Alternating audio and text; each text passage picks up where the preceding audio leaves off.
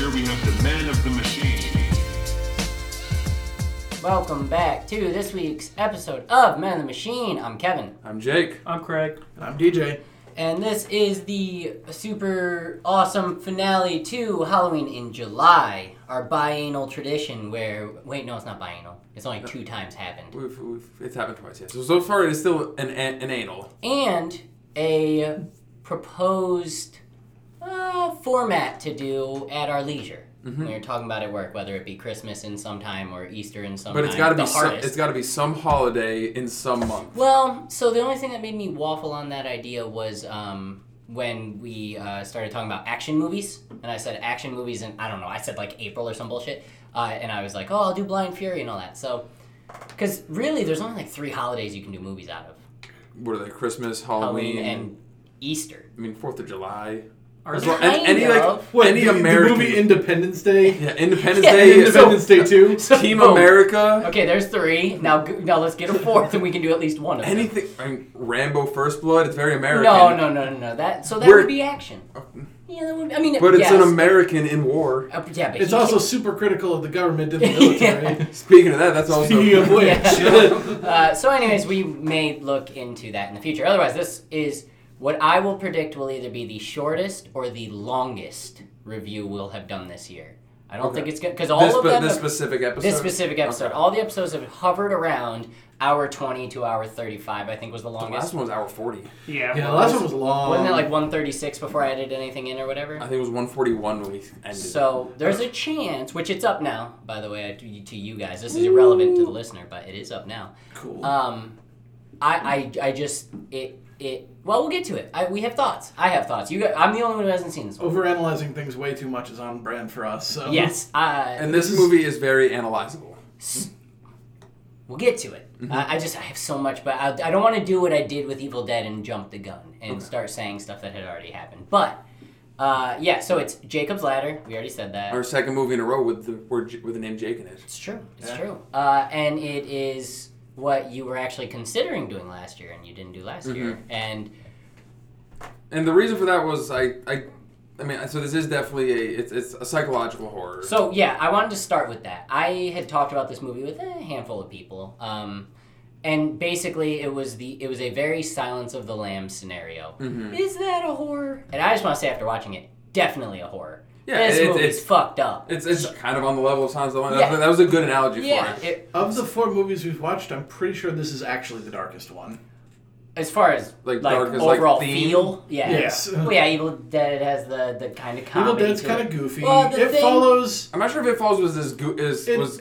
It felt very goofy watching. I think that was kind of feels like a fun throwback though. Like it's not it's supposed to be very I would heavy. say if you're watching It Follows by yourself, it's more of a foreboding movie, while this is way more action-packed. And we all know Craig watching It Follows had no risk of the monster going after him because he doesn't fuck. Yeah. Oh. And yeah, you're right. The thing is very 6 points and less. 6 points. I'm not coming for you.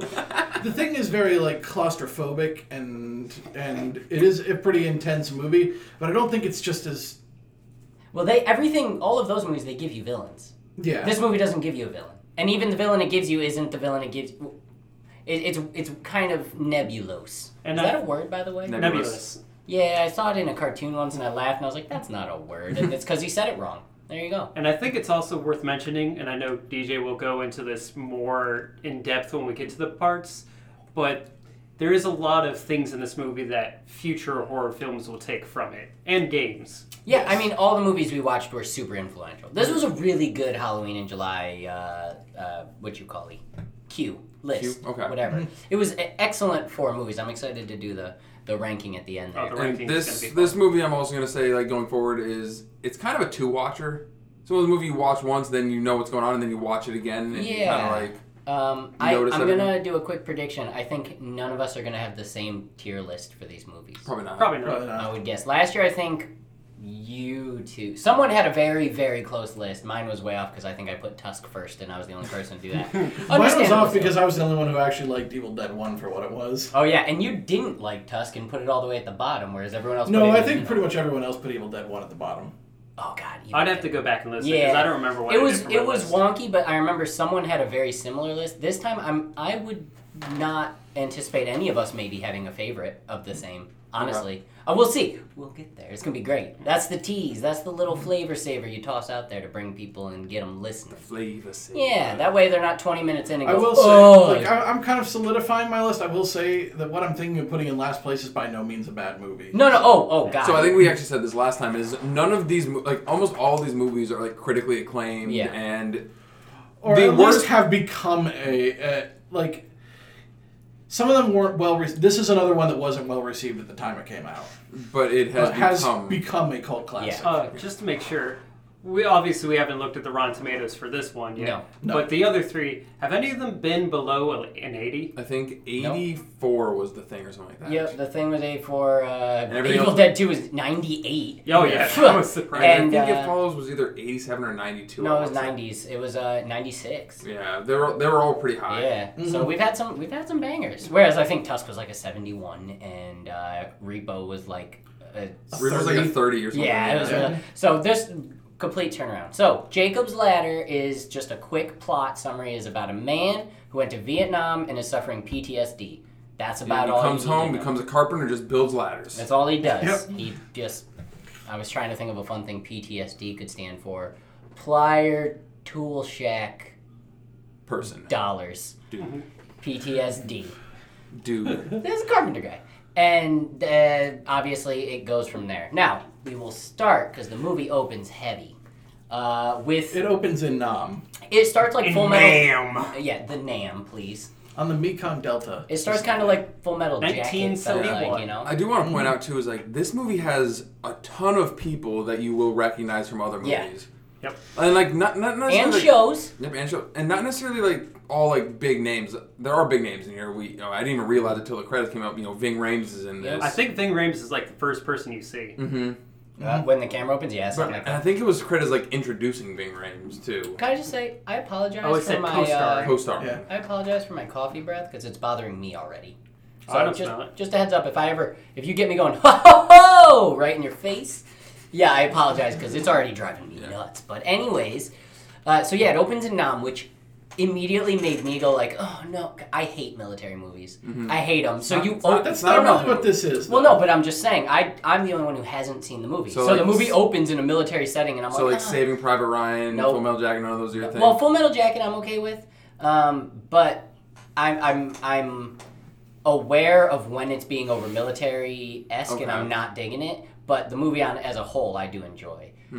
So this movie, as an outgoer, I was like, it's starting in the war. How much are we gonna have to do? Well, luckily, not much. No. It turns up real fast. Again, it's in the Vietnam War, so they have there's one two thing kinds. to tell you about the war in Vietnam, and the mic goes out. There's two kinds of war movies. There's the ones that are really like celebratory of like U.S. patriotism and the people who fought and died, and then there's movies that are extremely critical of the U.S. military, and those tend to be the ones set in Vietnam. Yes. Yeah. Has there ever been a celebratory Vietnam movie? I think the closest thing is Apocalypse Now. Well, there's No. Yeah. No, Apocalypse Now is not. It's not. Hot Shots Part 2. There is one Maybe. that is directed by Mel Gibson, but I can't remember Of the course name of it is. God damn it. How man. many Jews did that kill? Yeah, Mel Gibson would not appreciate this movie. The There's main a Jew in character is it. a Jew. Oh, that's right. His dog tags say it right on the... Jewish. Right on the... so the movie opens with Aerosmith blasting as they roll through a helicopter. Right? Wasn't it something like that? No, it was like- Chill Piano I Music. know it wasn't. But that's how they all started. Some Vietnam. AC/DC. Yeah. Back in Black, blaring. Fortunate Son by Creedence Clearwater Exactly. Revival It ain't every time. me. It ain't me. And then rolling in. But so it starts kind of, jocular. It's a bunch of guys sitting, relaxing, and your main protagonist, Jacob, is pooping. Yeah, he's taking a big old deuce. So, Played by Tim Robbins. oh, that's Yes. what I was gonna say. Quick aside. I know we're gonna do lots of sidebars, but quick sidebar.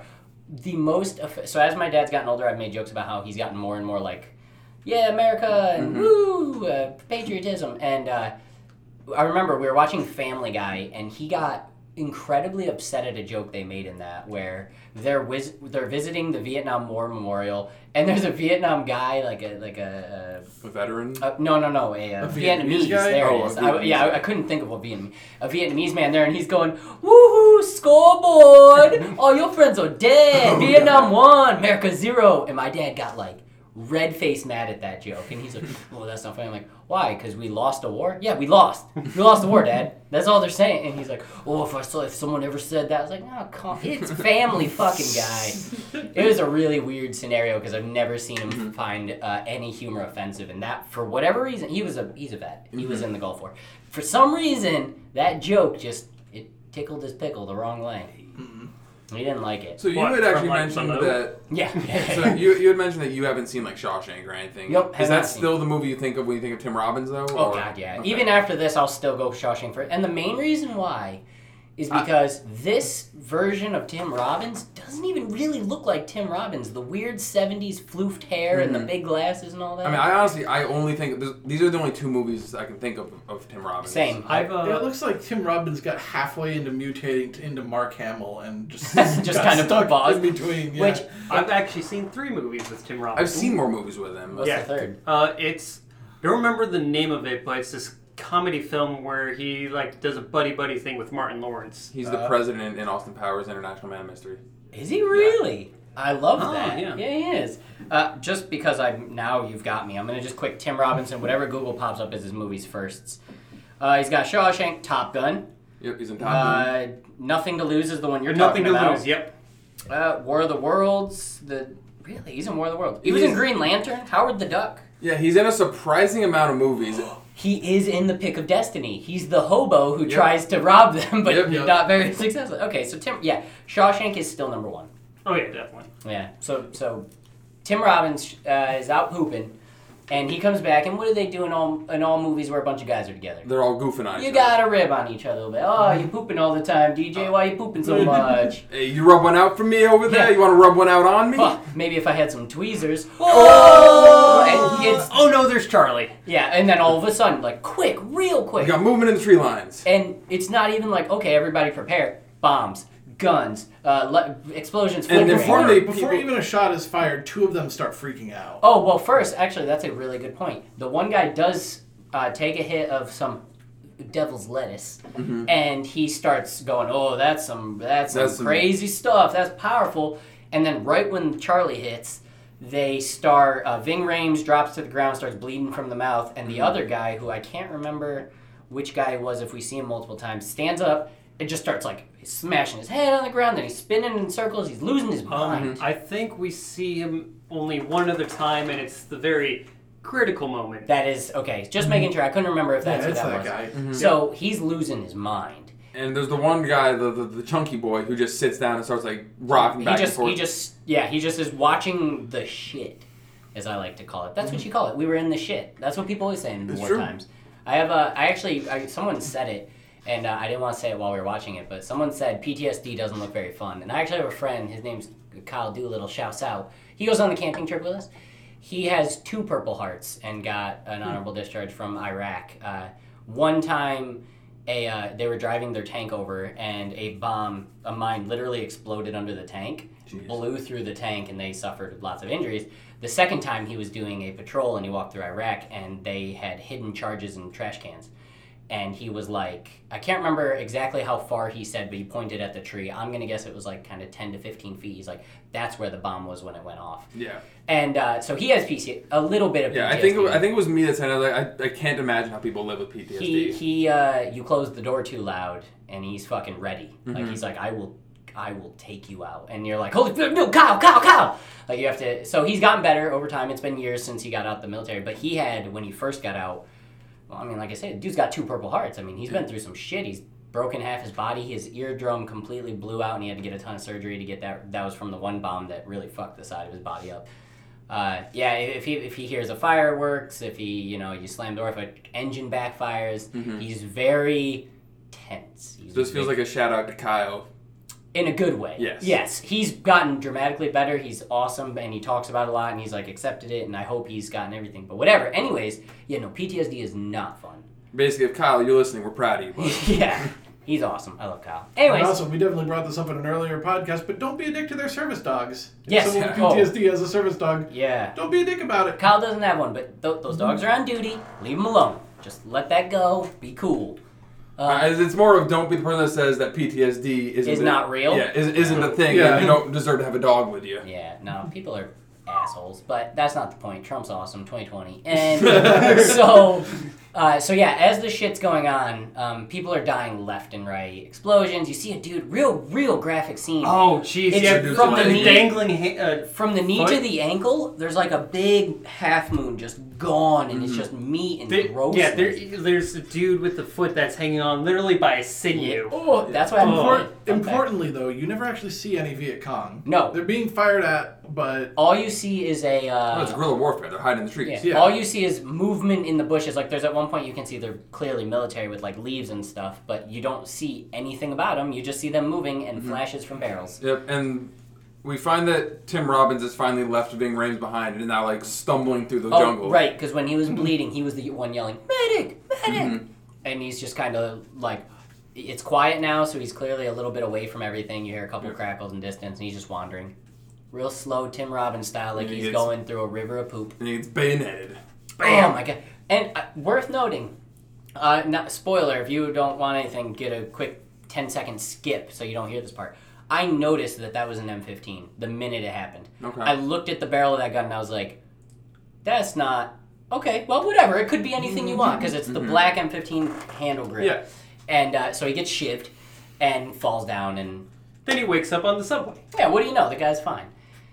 And he's kind of panicking. There's this creepy... He wakes up and He's wearing a walks... postman's uniform now. Yeah. Well, So. it's Well, worth he's got noting the that jacket, when too. he wakes up, the first thing he looks at is like up at like those ads that are like Yep. on the top of the train, just and says one of them, hell. yeah, it's like hell, and then the little subscript is like, "Hey, don't have premarital sex or whatever." Don't do drugs. No, drugs. Yeah, it was about Yeah. drugs. Yeah.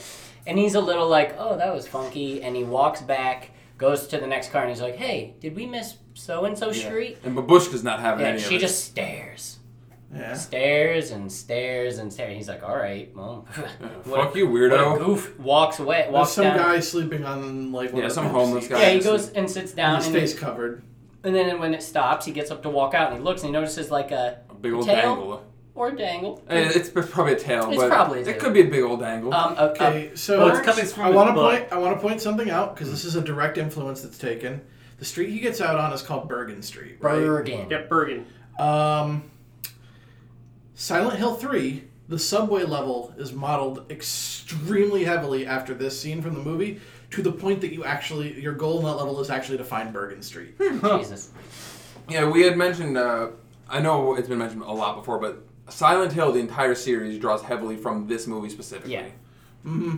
3 is where the influence is most apparent, but there's a lot of it in his Silent Hill 2. Like, I was in going to fact- say, didn't you say 2 had the... It's like a shot for shot. 2 yeah. basically recreates a scene from this movie shot for shot. With that said, the only reason I've ever actually was turned on to this movie was because I was told that this was a movie that Silent Hill was based off of. Yeah, that would do it for me too. If I liked a game a lot, if they were like, "Hey, did you know Skyrim was based off of Lord of the Rings, the fifth, movie? the Fifth Warrior with Antonio Antonio Banderas?" Banderas? I'd been like, "Oh, fucking."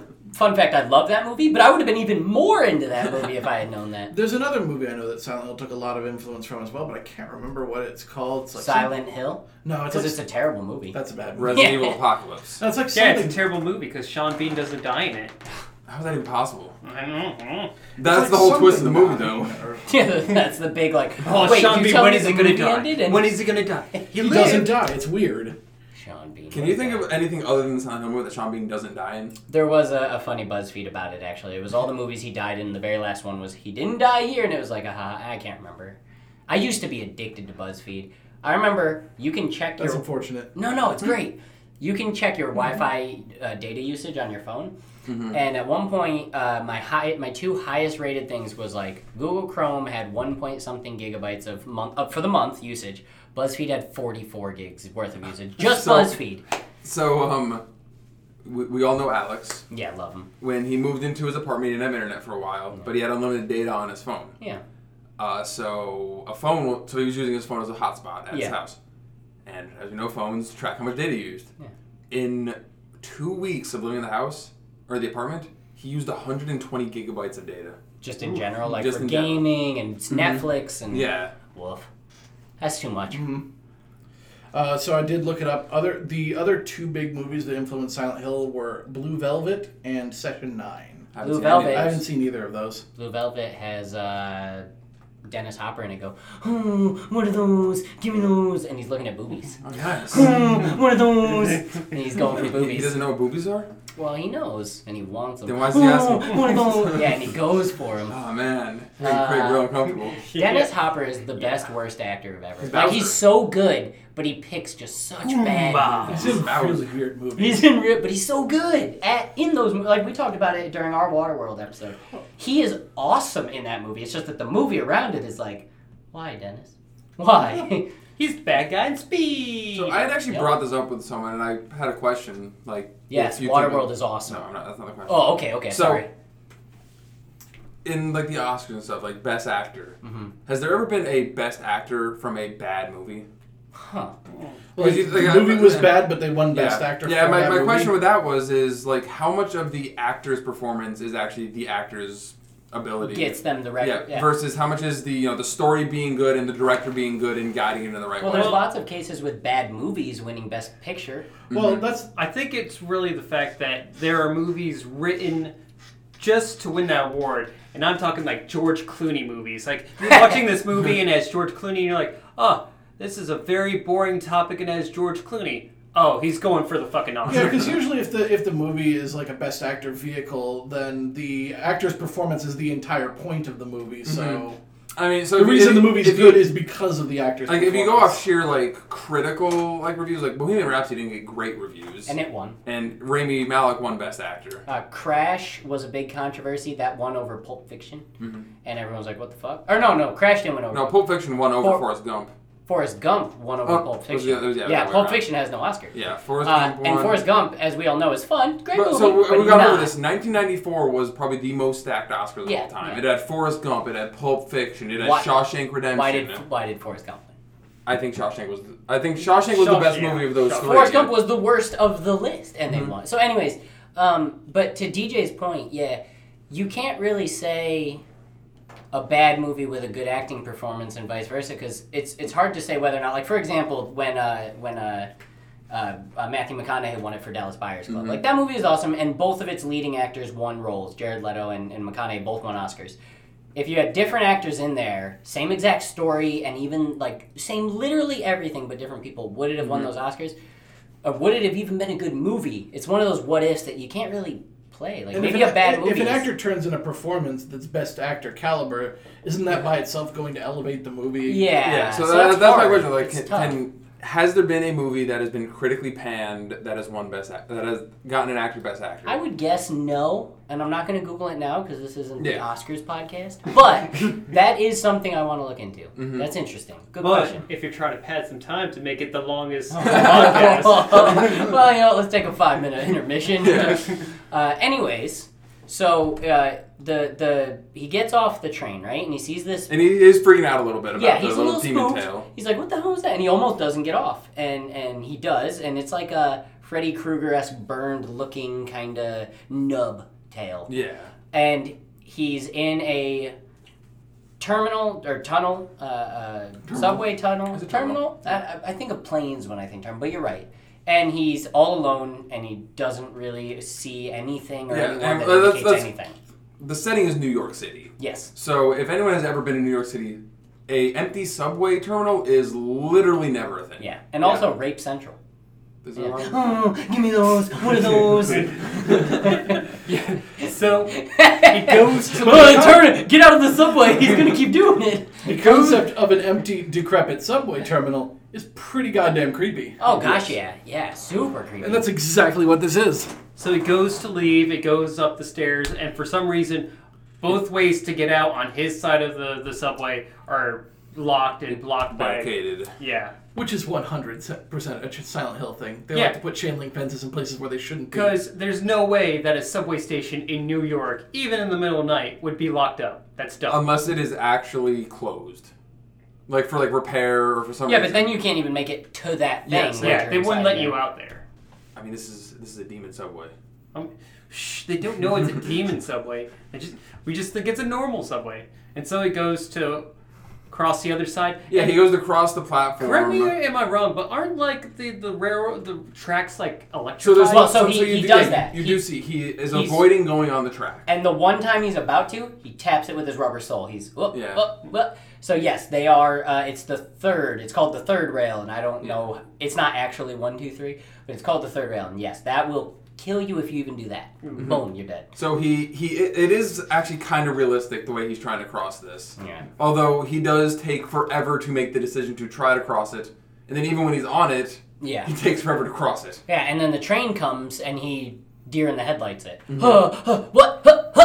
I'm gonna just dive to the edge, Mm-hmm. which we know the guy at this point. Honestly, even though it's only the first 5 minutes, you know he's going through. Yeah, You, and like, this it's is very this is obvious. actually a very like spooky image too. So as the subway is passing, you see literally just bodies piled up against the window, like looking out the window, Just like hands against so not dead bodies, just people. Yeah, one just person silhouettes. per window, just kind of like there. And then at the very end, we see this faceless dude looking at him. Yep. You know what I like to And think it about? waves. Yeah, It you waves. know what I like to think about that? Also worth noting, that weird babushka he talks to earlier, as the train leaves, it stares out the window at him. Yeah. But anyways, I like to think that the director, do we know who directed this movie? I don't want to look it mean, up in case of the His Rotten name Tomatoes. was It was heavily in kind the of- credits, but I Yeah. can't remember. So It's- actually, I want to say something real quick. Do we want to point out? Adrian Lyne. Do we want to point out the things that make a lot more sense, or our theories about it, like Not each till the scene end. until after? Okay. Yeah, we'll do a we're so going that's to, I we're kind going to of preserve the twist of the movie. yeah, I kind of regret saying the M15 thing, but that's not Okay. the point. That could be anything depending on people don't know guns. So Well, Also, And that's not also- the big twist. yeah. no, but that's it's, like the it's smaller it's twist. still important. Yeah, It yeah, is. oh yeah. So yeah, we'll say that. And for also, the end. the Viet Cong were mostly all like found weapons and stuff too. Anyway, so Exactly. it wouldn't be surprising if a Viet Cong member had an M15. Yeah, so Guerrilla warfare. the I like to think that at the scene, the director went, "Hey man, just stand there ominously," and he went, "Yeah, okay." Stood there ominously, and then like right at the last second, he just did that slide wave because his hand just drops. It's not like a hey, it's just hand drop. And I was like, "Oh, spooky!" Yeah. Like it made me think that guy deserved a best actor nod. Yeah, and I want to point out that nothing in this movie is like legitimately terrifying. It all just makes you feel really uncomfortable. Yeah. Like there aren't jump scares in this movie. It's all just like freaky shit. And very unsettling scenery. And the way that this movie is edited never really lets you get your footing. Like when you think you've got like a sound footing on this, and like, okay, I know where I am, I know where this is going, I'm in. It does something to throw you Yeah, out. it's of that. because it's not paced like a horror movie. It's not a clear monster that is stalking the Yeah. hero. It's not, the hero is being like picked off uniformly or like The horror is being unaware. Yeah. So it's Uh, like when you're playing one of those horror games and you get to a save point and you're like, hey, I'm safe here. It's a save point. And then something fucking X crashes gonna in. give it to you? Yeah, X gonna give it to you. It's worth noting. I just looked it up. The guy with the mask on, Ted Raimi. Oh. Yeah. Yeah, I don't know if you guys knew that. I was curious about who might have played him. Yeah, Ted Raimi. Anyways, just worth knowing. The man has talent. He has range. Yeah, he's got range. I think the hand thing. was And actually, all I him. don't think he gets yeeted once in his entire No, movie. and he learned that hand thing from Sam. makes Sam was like, sense. "Hey, dude, just Just real quick wave." when he says it, just do a quick wave. It's so scary. Remember when I had the lady under the door? It's just a quick wave. It's so scary." He's like, "You got it, Sam." Oh, Sam, you gave your brother such good advice. I was such a good brother. Is that Mama I Raimi? think- Yeah, she's an old Italian lady. Oh, you. I think at this point, Sam saw his brother's performance and cried real tears and was like, "You belong on Cena." Yeah, you deserve it. So immediately after he dodges and lays down, he's what? He goes to the chiropractor, right? No, no, he he goes goes home. Goes Goes home. home, and he walks in, and this is He lives where, in a fucking desolate apartment. yeah, like a Jessica. Have you any of you seen Jessica Jones? No, I haven't. Yeah. It's kind of like that sort of. Other apartment words, basically in other looks words, like a a- realistic-looking New York apartment. building. yeah, Yes. exactly. It looks like a place that people are squatting and not a place Yeah. that people are paying rent. And when he first walks in, it's something Craig missed. He looks down at his dog and says, Hey, Charlie. hey, what? Yeah, is his name Charlie? I think it's Charlie. Hey, Charlie. He What? named his dog Charlie. Yeah. Oh, And he jeez. says, go back to sleep. What? Did you have insomnia again? Which is a nice little, just like, hey, dog doesn't sleep well. Foreshadowing. So he walks in, and I gotta be honest. from first meet of this lady, I don't like this lady. You're not supposed to. Yeah, not a fan, and their relationship's weird. You meet It's his girlfriend. abusive. In both directions. In both ways. Because she's like, hey, where were you? He's like, don't worry about it. She's like, okay, you work late? He's like, yeah, got some overtime. And it's like a little smile. And she's like, what happened to your bag? He's like, don't worry about it. He gets in the shower. She gets in to sex him. And Like, this is a weird dynamic. I do think And- it's, so I don't know, firsthand experience with like PTSD and stuff, but it seems like a relatively realistic way that someone who suffers from PTSD would deal with. The problem is, problem though, with that life. she doesn't seem to be on board with the whole PTSD. Yeah. No, and we see that later, like how she reacts to but when even he starts like literally breaking. Even just general relationship stuff, though. If you walked home with like, man, your pants had a good tear here, and Christy was like, hey, what's up with your pants? You're like, don't worry about it. How would that go? She'd be like, "What the fuck's happening?" Yeah, and you'd be like, don't worry about it. And she'd be like, seriously, Jake? And you say, don't worry about it. She'd be like, that's it. And she'd light a match to the wall, and your house would be burned down. It wouldn't go well. Hell, if I'm 15 minutes late coming home from work, she's like, give me a thinking emoji. Yeah, Where are you? But she's allowed to come home 2 hours late, am I I know. right? And they tell me that it's only 11. Yeah, lie about the time. Oh, Oh, man. women can't live with them, am I right? Anyways, It's worth noting that the girlfriend is played by the same chick who is the bomb squad lady that is co-workers with Chris Tucker's character in Rush Yep. Hour 1. and coincidentally enough, I found her sexier with short hair. Yeah, she definitely is. Yeah, she's a short hair lady. She looked good. Yep. She also got some small boobies. And I was very sad to find out she died at 55, 2 years Did ago. you find out what it was? No, I was too sad to click it, and we were watching a movie. Elizabeth Pena is the actor. Pena, yeah. So she's quick to drop the clothes we find in this movie, and she gets into sex him. Yeah, she's down to clown. Yeah, she Like gets all the time. and then he wakes up in bed, and she's getting dressed, probably for work. Let's say. I mean, she's definitely doing something, and he's looking through old pictures. Pictures that were delivered to him by His children. his Yeah. kids. Yeah. So- Eli and the other Gabe. one. Oh no, No, Gabe's Gabe's not the Gabe. Gabe is right? Macaulay Eli Culkin. and it's another biblical name. Yeah.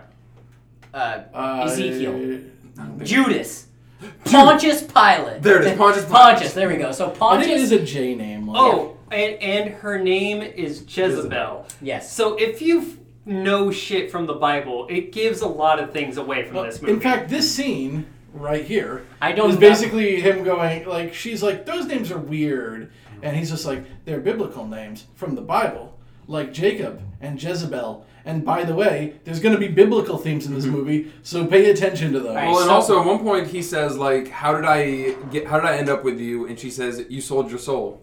So no spoilers till the end of the movie, because I don't know the Bible. I think I've explained my Awana's situation enough to know that I only know one Bible verse in my entire life. It's John 3:16, just in case you're I wondering. don't know any Bible verses. I just Well, have but- all my knowledge by osmosis. So Also, via, his name's Bible, and he wrote the book. of course, yes. that's a yeah, given. my name is Mine. Through my religious upbringing, I rejected all of it entirely, and I know nothing of the Bible other than sodomy's awesome. Don't cut your son's dick off. Well, you don't cut the whole dick off. Yeah, he cut the whole dick Just a off. little piece. Don't sacrifice your son. That was a big thing. No, do sacrifice your son, but you don't have to go through with it as long as you show Yeah, it. God's like, whoa, don't do that. The- Just cut off a piece of his dick. Also, you know that but Bushes burning. technically speaking, by continuing to circumcise as a Christian, you are renouncing Jesus' sacrifice. So take my son's foreskin off when it happens. That means that you are that means that you are not Right, because acknowledging that Jesus Jesus died for your sins. Because Jesus gave his sacrifice on behalf of all people. and the so reason that's why big he had to sacrifices. cut off the foreskin was it was a penance for sinning. Oh. So what you're saying is every time I go to a religious protest, just walk around and be like, and I'm circumcised. And I'm circumcised. Well, so right? I feel like most people will not understand that. Oh, it'll be fun. Yeah, that's though. why it's only a religious requirement for Jews who do not recognize the divinity. Yeah, they of say fuck the Christ. Jesus. Hey, get him out of here. They acknowledge Jesus existed, though. He Italians, just all wasn't- Italians are Jews, right? Yeah, all Italians. Actually, no, they're almost all Catholic. But Son of a bitch. That's how they get you. Ooh. So he's looking through these pictures, and this is where you get the understanding about what his life was. yeah, we find out that the Culkin kid was he was his kid. he was divorced. He has 3 kids, one of which passed away. That's what we learn in this. They slightly allude to it, and they'll keep on alluding a little bit more and more as the movie goes on, but they don't show the actual like thing happening until like 3/4 of the Yeah, way. Yeah, But but this you, is- you know he's the sheer sight of the picture makes him start crying. So Yeah. this is the first big fuck you to Jezebel. She goes, "Oh, is that a picture of your kid?" And he goes, "Yeah." And she goes, "The dead one." Like, Jake, if you were looking at a picture of your parents and you started getting sad, I'd be like, "Oh, is that the dead one?" Like, no. By the way, your mom's dead. Yeah. Oh, hey, what's up? Is Albert around? Let me call him. Hey, he's looking at his dead mom. Like, no, you would never do that. And she's just like, She doesn't say the dead one until later on. Oh, well. This is the one like, oh, You're I don't right, like but- things that no, make you yeah, cry. this is where she immediately takes all the pictures And burns them. throws Yeah. him right. But he does get to take the picture of Gabe, the Macaulay Culkin, and put it in his wallet. It's the one picture he saved from all of this, which is nice. It's nice, but she's a bitch. But Tricking The out term cups. is cunty. it's worth noting this is the first time you see your boobies, and also in 8 movies, this movie might present the most amount of nudity of any movie we've seen, as far as duration. Not It definitely has the most non-fucked up nudity. Yes. well, not just that, but like the amount of times you actually get to see nipple on the screen. I think this. I mean, movie I is think the most. every time she's on screen, there's a nipple showing. Exactly, and the one scene is just nipple for like 10 minutes. It's just a close-up of the Whereas nipple. all the other movies we've seen, Yeah, there she- might be a glimpse. Just She a little doesn't touch. really want to wear a shirt at all. Let's do it. Tusk, no boobies. Evil Dead, very minor boobies. Repo, no boobies. No, there's boobies. There's boobies. Yeah. A little bit of I always boobies. like dead people boobies. Dead people boobies, and Ritual, no boobies. No boobies. And So then no female characters in Ritual. yeah, Evil Dead 2. Yeah, there are at the end, but no boobies. Yeah. Just one. Evil Dead 2, very little boobies. You get Undead boobies. undead, but very little. The Thing, no boobies. What did we just? What was the It other one? Follows. It follows, no boobies. Undead boobies. In Undead spite of boobies. Oh, undead yeah, boobies. There's undead boobies. This movie's the most amount of boobies we get to see. That is true. I like how we're saying like we're 12 years old. Like, The most areola. What's your areola circumference? Let me roll a quick 6d20 and just there's my areola circumference. Oh man, 60 inches. It's practically the boob. This is a D&D joke based off a separate podcast. And we're gonna roll past it. So, fatal. Anyways, so yes, she doesn't like that it makes him cry, and she uses this as justification to burn all the pictures that he just got from his old family. Yeah, The man, incinerator. she's being a real Jezebel. Real Jezebel. I don't know what that means. I'm not in on the joke. And then it shows him, if I believe, It's him in his driving canal his truck. truck. Yep. And he's going down the road, singing, having a good time, doing his day job, which is what I'm assuming their only release, honestly. he's Because a mailman. yeah, when you have PTSD, time to yourself is the worst time. So like he's like doing his job, singing in the car, and then I forget what happened next. He goes to the he's post He's office. meeting her at the post office. Where you find out that Jezebel is in fact his coworker. You know what else you find out? Tim Robbins is 6'5". Yeah, he tall He as fuck. is, and she is short. We learned that today. He's like a full foot taller than her. Yeah. Not even. It's like more than that. Yeah, it's gotta be. I mean, I'm not gonna look up her height now, but it's gotta be. It's about the height difference between me and Christy, which is 14 inches. Yeah, I bet it is. Hey. Snail. Oh, he got me. So what happens is that'd be better if we were recording video. So he goes to talk to her and he's like, "Hey, see you here." She's like, "Oh," and then basically what he's telling her is, "I'm going home." Mm-hmm. And she's like, "Oh, I was looking forward to the ride." Cough, cough. Some roadhead. Sounds like it. Sounds like they have sex in the mail truck, which I'm Roadhead- assuming happens in the postal industry a Probably. lot. If Also, I had to roadhead guess. to me feels problematic. Never done it. Franny will not allow it because she's too scared of accidents. That's safe. I reasonable. unfortunately have a shifter in the way. Yeah, me too, buddy. It's really hard to get your dick sucked while driving when you have to change gears. Hold on, get out the way, get out the way. Oh shit, I missed the gear. But anyways, that And then I think it's the chiropractor after this. no, because I remember the switch was important. He's in that position of like you see him from the front when it notices the chiropractor pushing his back in. I can't remember what he's doing. It's a good scene switch. It's a really good scene switch. I just cannot remember what leads it. I'm not sure. Well, we're definitely not to the party yet. Yeah, Oh, no, yeah, no, I think it party's was later, and I think it was it's just not him the, it's getting not the kissy out- with Jezebel. Yeah, he's like leaning over, which all of a sudden moves to you seeing the front of his face and the chiropractor working his Yeah, back. I'm pretty sure the chiropractor scene is next. No, it is. It is. I just can't remember the exact setup. Is all. Oh. And is this really what a chiropractor's like? Because it does not seem good. Yes. So Franny gets chiropractor work done every now and again. It's more so like massage work than chiropractor work. But yeah, have you ever had that twinge in your back? Like where you kind of like lean to get out of bed and you feel that tightness? Yeah. They don't like knead the dough. They freaking crack and then put you back. and crack, and then let you rest. Yeah, Like, it that doesn't seem is- fun to me. That is it. I won't do it on a completely separate reason, but no, God, no. You know what always grosses me out? When they do the head thing. Yeah. Which they do in this They do that movie. in this. Actually coming up soon. But I've never liked that. So the chiropractor, who is just the best character in this whole movie, just such a Yeah, good, it's always giving like inspiteful and philosophical, Spiteful. He's like, Yeah, yeah, fuck your mother. yeah, fuck you. I was trying to say inspiring and insightful at the same No, time. no, I prefer Inspiteful sounds a lot inspiteful, worse. yeah. He's like, Insightful fuck you, and guy. You're gonna die, and I'm gonna kill your mother. Hey, how was Vietnam? How about you head back there? Get the fuck out of my face! But he's just a nice middle-aged Italian man trying to be like, hey, He you is know actually what? an Italian man. He's Yes. very Italian. Yes. You should go back to your wife. She makes you happy. Oh, right. This is important. So they're talking about, hey, your wife was here before. I think he says her name. Lisa. Lisa. Needs Sarah. braces. It might be Sarah.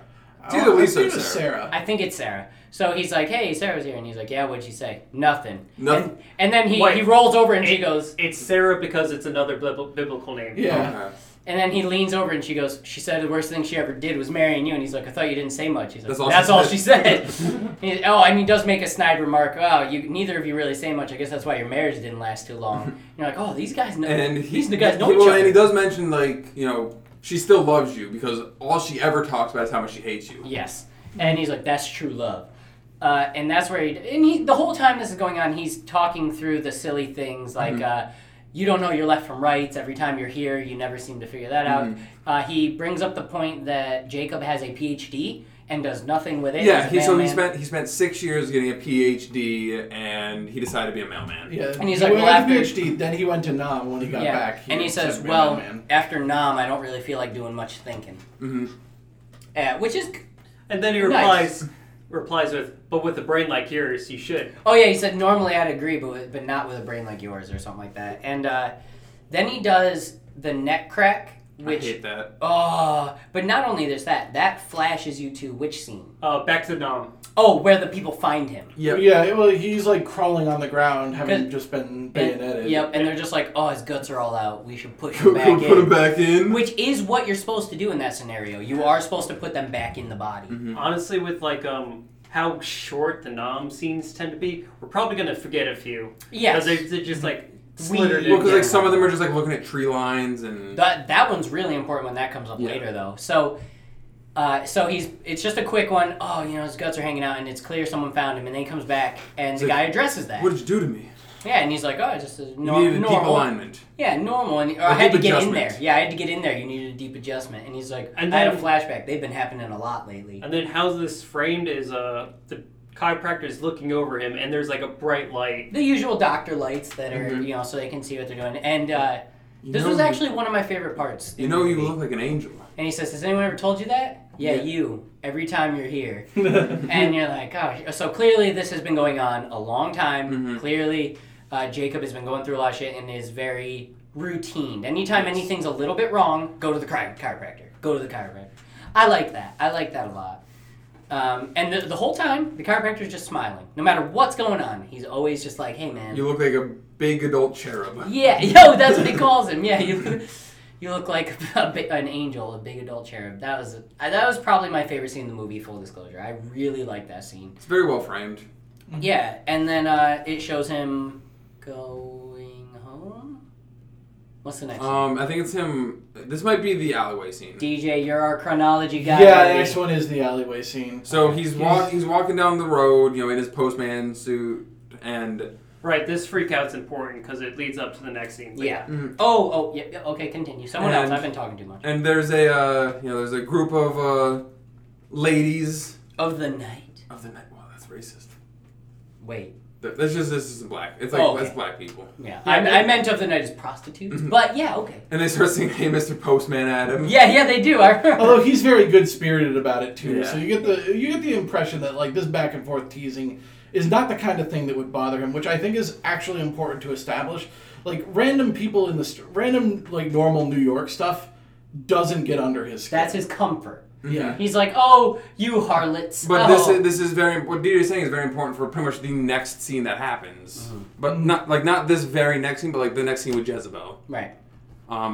But so he turns She into an prefers alley. to be called Jezzy, by the way. It's true. She actually says, no one calls me that. Yeah, and he smiles and he says, "Oh, Jezzy, how did I end up with you?" And that's when she says, "You sold your soul," before burning his pictures. Okay, we're back.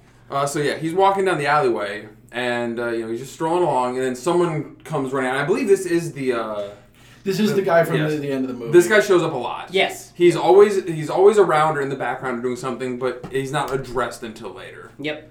And he just says, look out, and there is a car just like gunning for him. Yep. So he serpentines. Yeah, he zigzags. Serpentine! The Serpentine! good thing is he zigs when he should be zigging, not when he Yep, shouldn't. he be did not zigging. zig when he should have zagged. Exactly, and basically the car just hits wall, hits wall, and he jumps out the way, and the car drives off. And this is where you see the faces. Yeah, so We when see the car, Ted Raimi. Yeah. Oh, three of them. So when the car drives by him, we see looking out the rear side passenger, or the rear passenger window, the Ted Raimi. Yeah. And it's just like looking all spooky, faceless, and white. And then And I don't think I caught it, but I think the two dudes in the front are probably the ones we see later on. Probably, but believe so. in the back window there's Slender Man and a weird bony demon face. There's Oh yeah, that's the one that's And shaking. And the demon Yep. face is doing the head shake, which is a thing that this movie invented, where... You see it real good later. Yeah, you will see it much better later, but what they do is they have an actor shaking his head at a normal speed,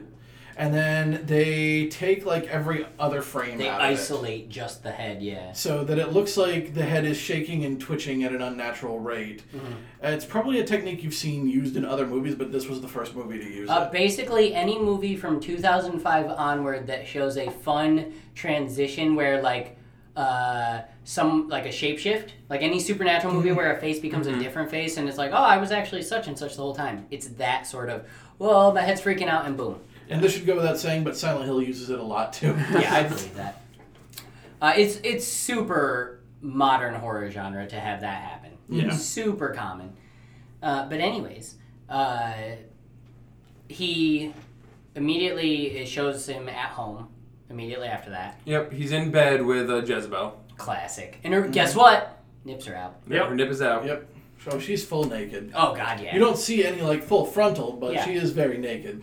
Yeah, this isn't a Sylvester Stallone, And this the is first where- movie of his career sort of situation. And I think this is where Tim Robbins actually says that he thinks he's going to hell.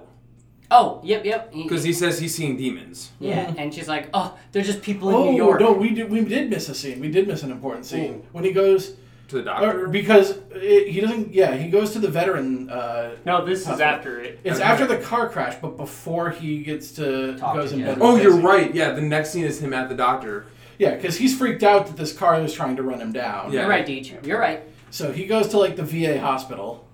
Mm-hmm. Yeah, the whole thing is the catalyst for him. Well, I think it's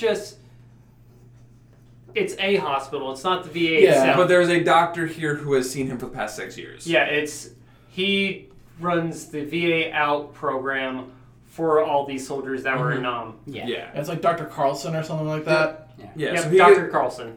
he gets called up by the attendant or the receptionist, whatever you want to call them. Yeah. And he's like, yeah, I just need to see Dr. Carlson. She's And like, she's like, Dr. "Is he Carlson, is he new new? here?" That was Oh. not her voice at all. Is he new here? Yes, that's, indeed. that's my choice to replay her as that. And she's just giving him the entire runaround. There's no Oh. Dr. Carlson. We And don't have your file. I actually think that's really important. So he's like, she's like, what's your name? He's like, oh, my name is Jacob Singer. And she's like, okay, let me look. She pulls out a file, and as she turns around and looks at him, she's like, that's not it. Throws it on the table and grabs more. Oh yeah, she does. She very discard a clearly file. finds his file and puts it down. And then when she leans over, her hat falls off, and he sees It's like horns. filed down horns. It's like filed horns. And he obviously sprints, because he says during that confrontation, I know where his office is, just give me a pass, let me go. Mm-hmm. He runs to it, and when he gets there, he finds It's a like- self-help group. It's like group therapy. Yeah. And the guy's like, let's go outside, because he says he wants to see Carlson. He's like, sorry to tell you this, he's dead. He's dead. Whoa! Died What? a month ago. His car blew up. And he's like, what do you mean? It's like, wait, what? That's a weird way to And die. he's like, that's all anyone knows. So, that I thought that her putting the file down is like an obvious, that was his file, and she's like, oh, right. There was some sort of flag or something on it.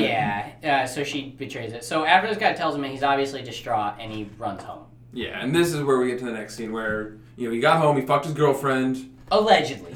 We don't know if he did. You're right. She might just like being naked. She loves being naked. I love being naked. Yeah, who doesn't? I told a really funny story on the episode with me and Albie about that. Puritans. About being naked? Yeah, when you're a teenager and no one's home, do you only masturbate in your bedroom? You know what? Maybe see that podcast for that story. Yeah, we'll get back to that. I'm just asking. It's a good thought. It's a good thought experiment. Like, Are you asking if Albie like jerked off in every room of the house at some point? kind of. Okay. See, keep listening to Man the Machine because it'll come after this episode. I would believe that Albie jerked off in every room of the house. I just do it at the places that have access to pornography. I'm talking about when you were a kid, though. Yeah, when my pornography computer. was not available. I'm You're not- older than me. Yeah, I didn't. Oh, but you lived in a city. We did not have internet until I was like 17. Well, 16. Craig didn't crank it for the first time until he was 26. Sure, that's a good me point. and my buddy of mine, Craig ever we found a porn, LimeWired it, and just put it on CDs.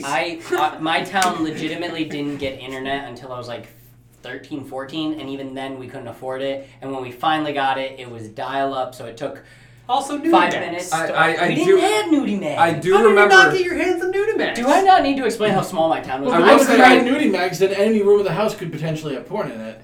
See? I do remember But the you very don't want first it- time I ever looked up any like pornography. It was the classic: you Google the word boobs, turn Yep. off safe search, and then you print the first picture that shows up. So I had a Microsoft Paint file where I would drag and drop them, and then I saved it. And this was where I first learned how you could make files hidden that you couldn't find unless you hit show hidden files. So I had a hidden file full of Jenna Jameson movies, and so my town was.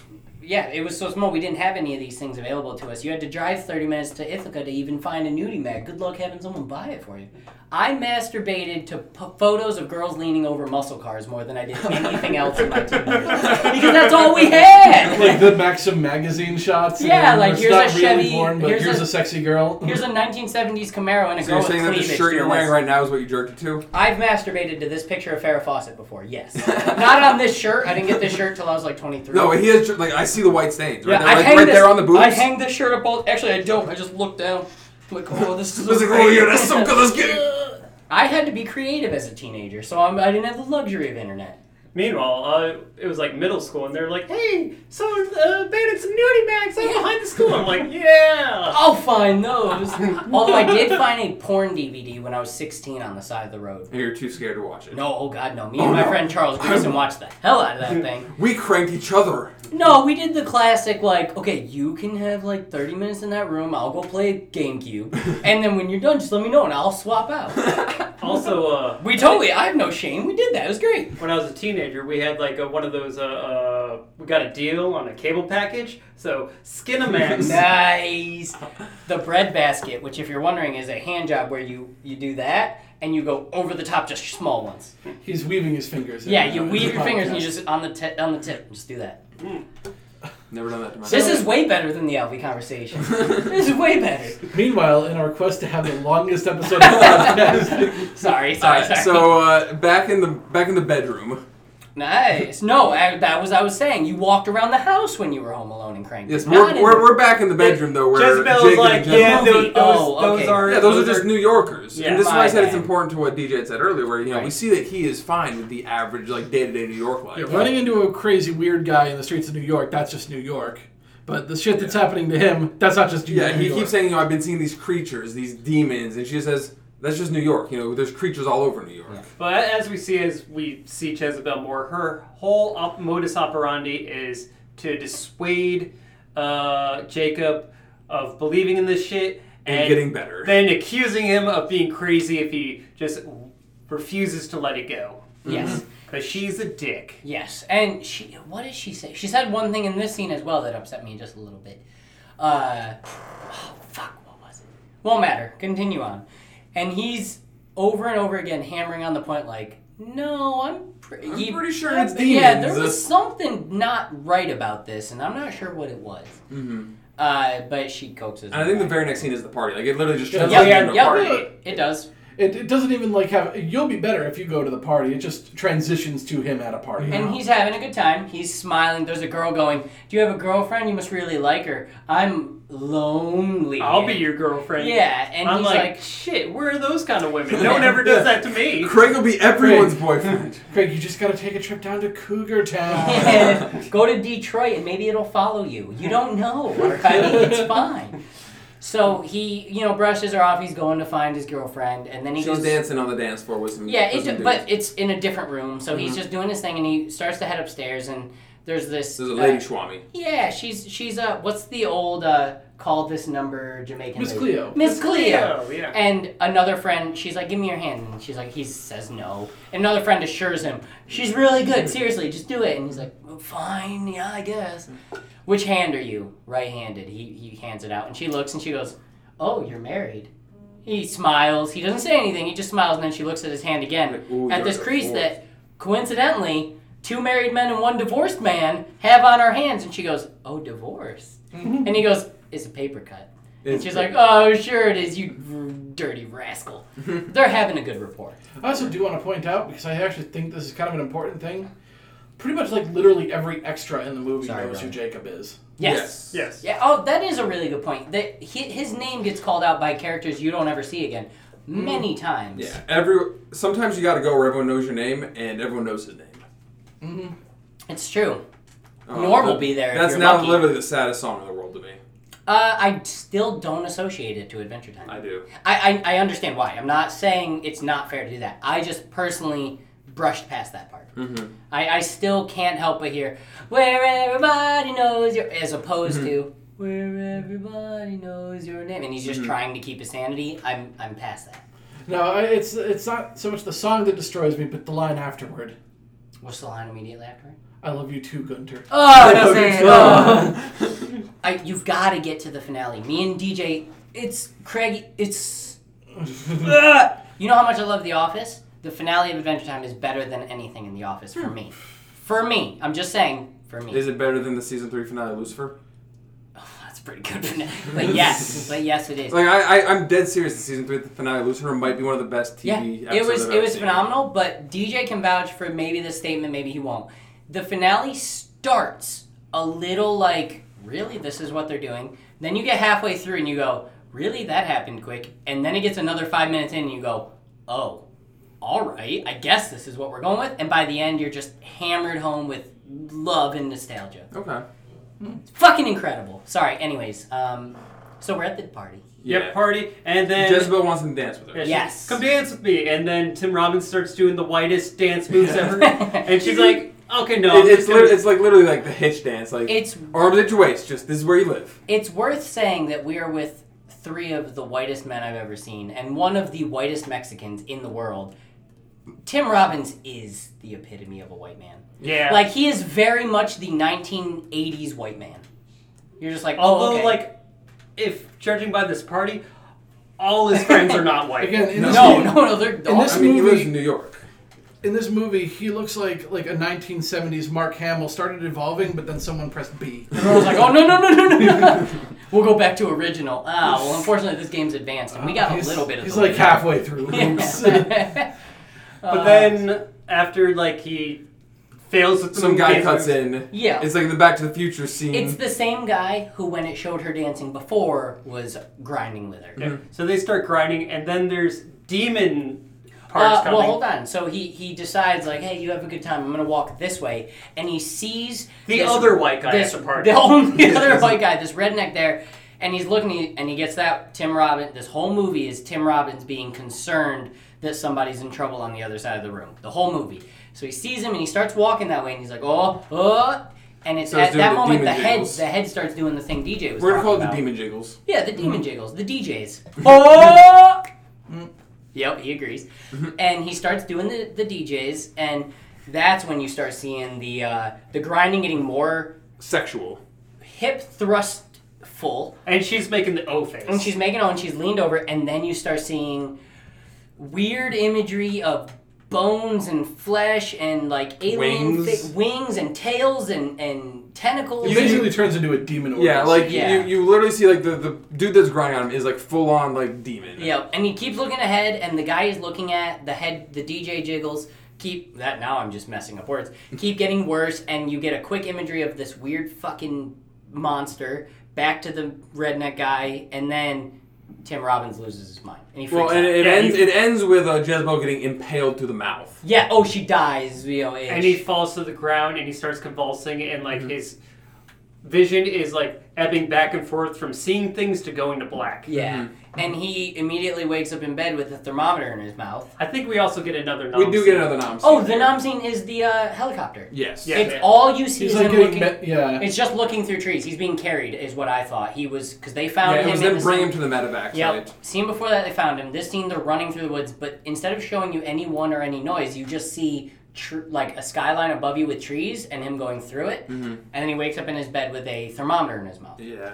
And at this point, Jezebel's talking about how she's never been more embarrassed in her life and how he's a terrible person for Yeah. getting sick on her. Yeah, and she's like, Yeah, she says, I've dated too many crazies. Don't you go crazy. yeah, on if me." you want to do this crazy, shit, you're going to lady. do it alone, is what she says. And she's like, what does this say? And he's like, all of it. He says something like that. He's like, Well, so she looks at, so she pulls the thermometer and it's maxed out. yeah, so she calls the doctor, freaking out, as one should. And the doctor tells her, which she recants later, but anyways, the doctor tells her he'll die on the way to the hospital if she doesn't Gotta get cool him him down. cold. Which I have heard this before. If you have a fever running above 100, take an ice bath. That is one of the things you're supposed to And do. it is one of the worst experiences of your life. Yeah, it's incredible. I think I said it while I Yeah, was it's out there. incredible. I think I said it while I was out there. I was like, I really like ice baths when I'm having a fever. Mm-hmm. And not, so I have this weird thing where I just like to feel alive. When I'm really sick, I enjoy the sickness. Franny's like, are you okay? I'm like, So you would say you're down with the sickness? I am. High five. I get up first, and then Then you get down with the sickness. Where if I'm You like, gotta get up. I'll be like convulsing in bed, and she'll be like, "Can I get you anything?" What's wrong? I'm like, "No, this is great. Leave me alone." I love this man. Yeah. So like, My favorite. I don't know. It's one of those mental things of you can appreciate feeling good when you're feeling bad. Okay. You can be like, "Wow, this feels fucking awful. I cannot wait until I feel good." So I enjoy it. But anyways, Oh, it's getting steamy in it here. is getting hot. I'm sweating. Yeah, it is. It's Yeah, pretty it's really hot. warm in here. So she's freaking out. She runs to the neighbors. She's like, "Give me all your ice." The she entire runs. block comes Yeah, she's running a to bath. shove Jacob in the bathtub. Drags him in, and when she's got tons of ice and people, they shove him in, and he's screaming, and he yells, "You're killing me! You're killing me!" And then you have a Vietnam flashback again. Nope. No, it's Not yet. It's now a flashback to. Well, it's not a flashback. He wakes up. He wakes up in his bed with his wife, Yes. Sarah. and he closes the window. This is actually really good. He's like, I told you to. If you want fresh air, go sleep on the fire escape. Yeah, he closes the window. He says he's so cold, and they're doing a fun little married couple back and forth. And he says, "Oh, I was having the worst night, or I was having a dream. I was living with another woman."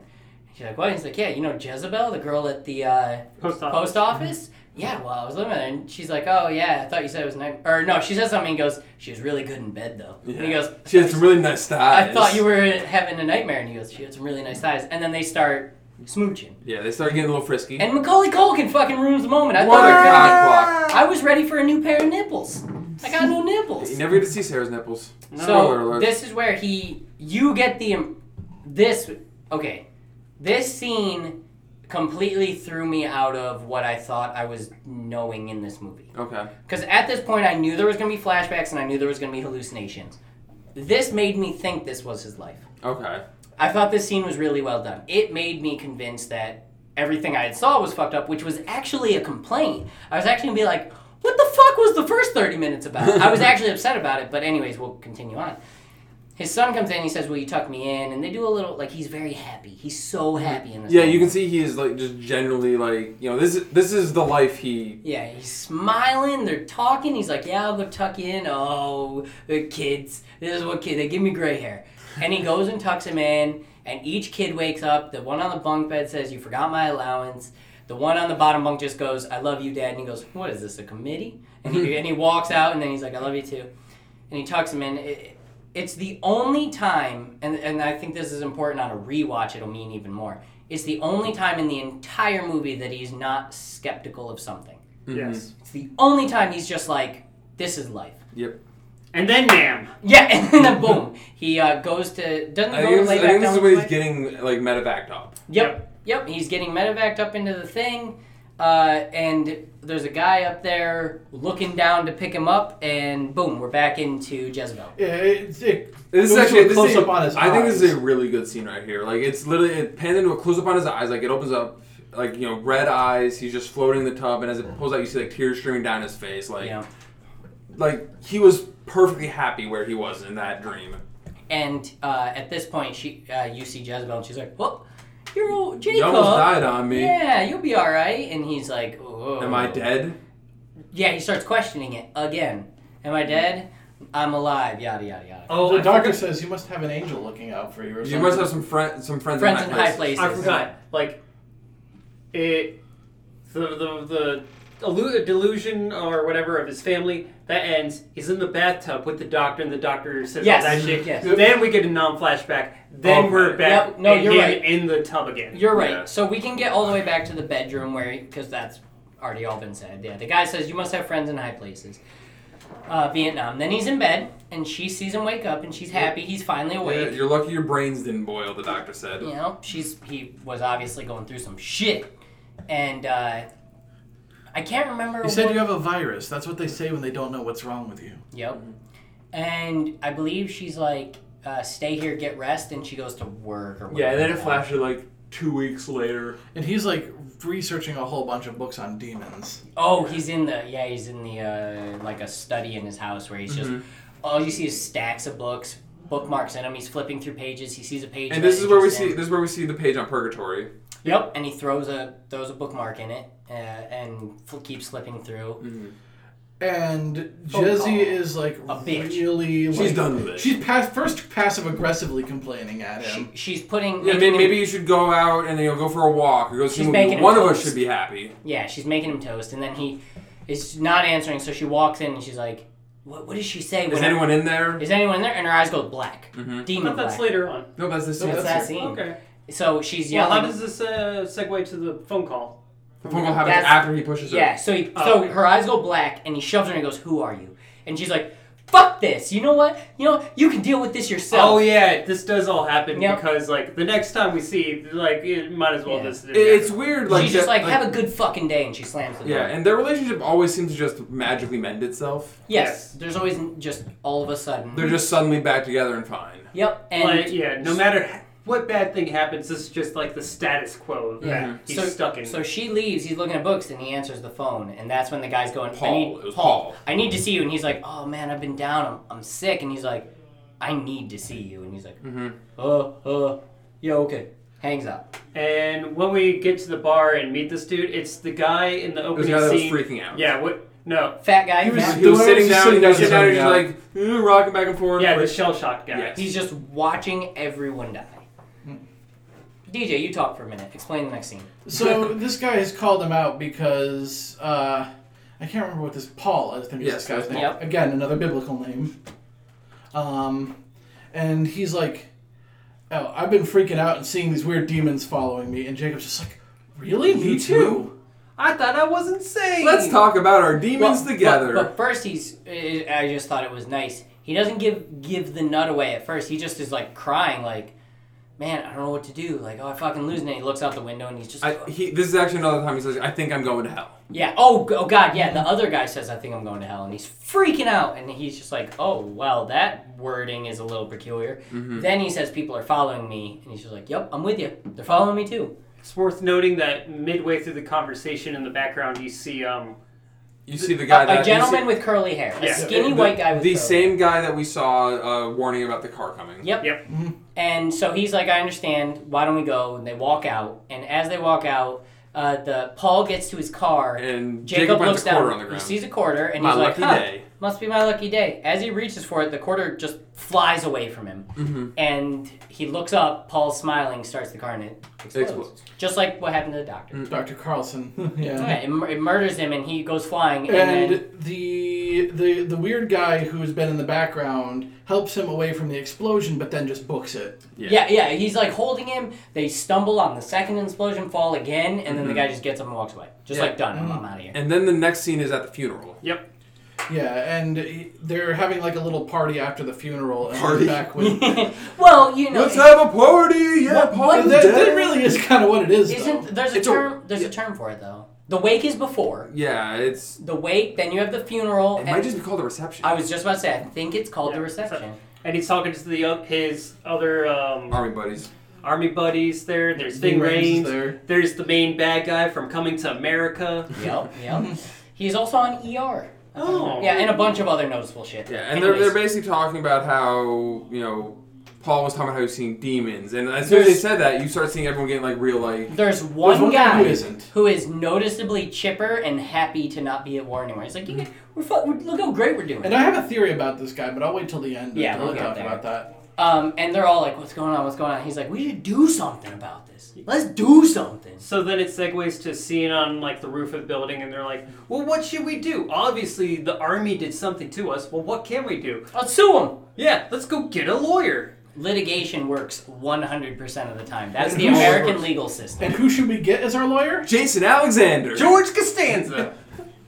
Which this scene is pretty good. This whole part of the movie was obviously the lull. It wasn't a lull at all. I'm not saying that as a negative, but it's very obviously the part where you're just like, okay, we saw some fucked up shit.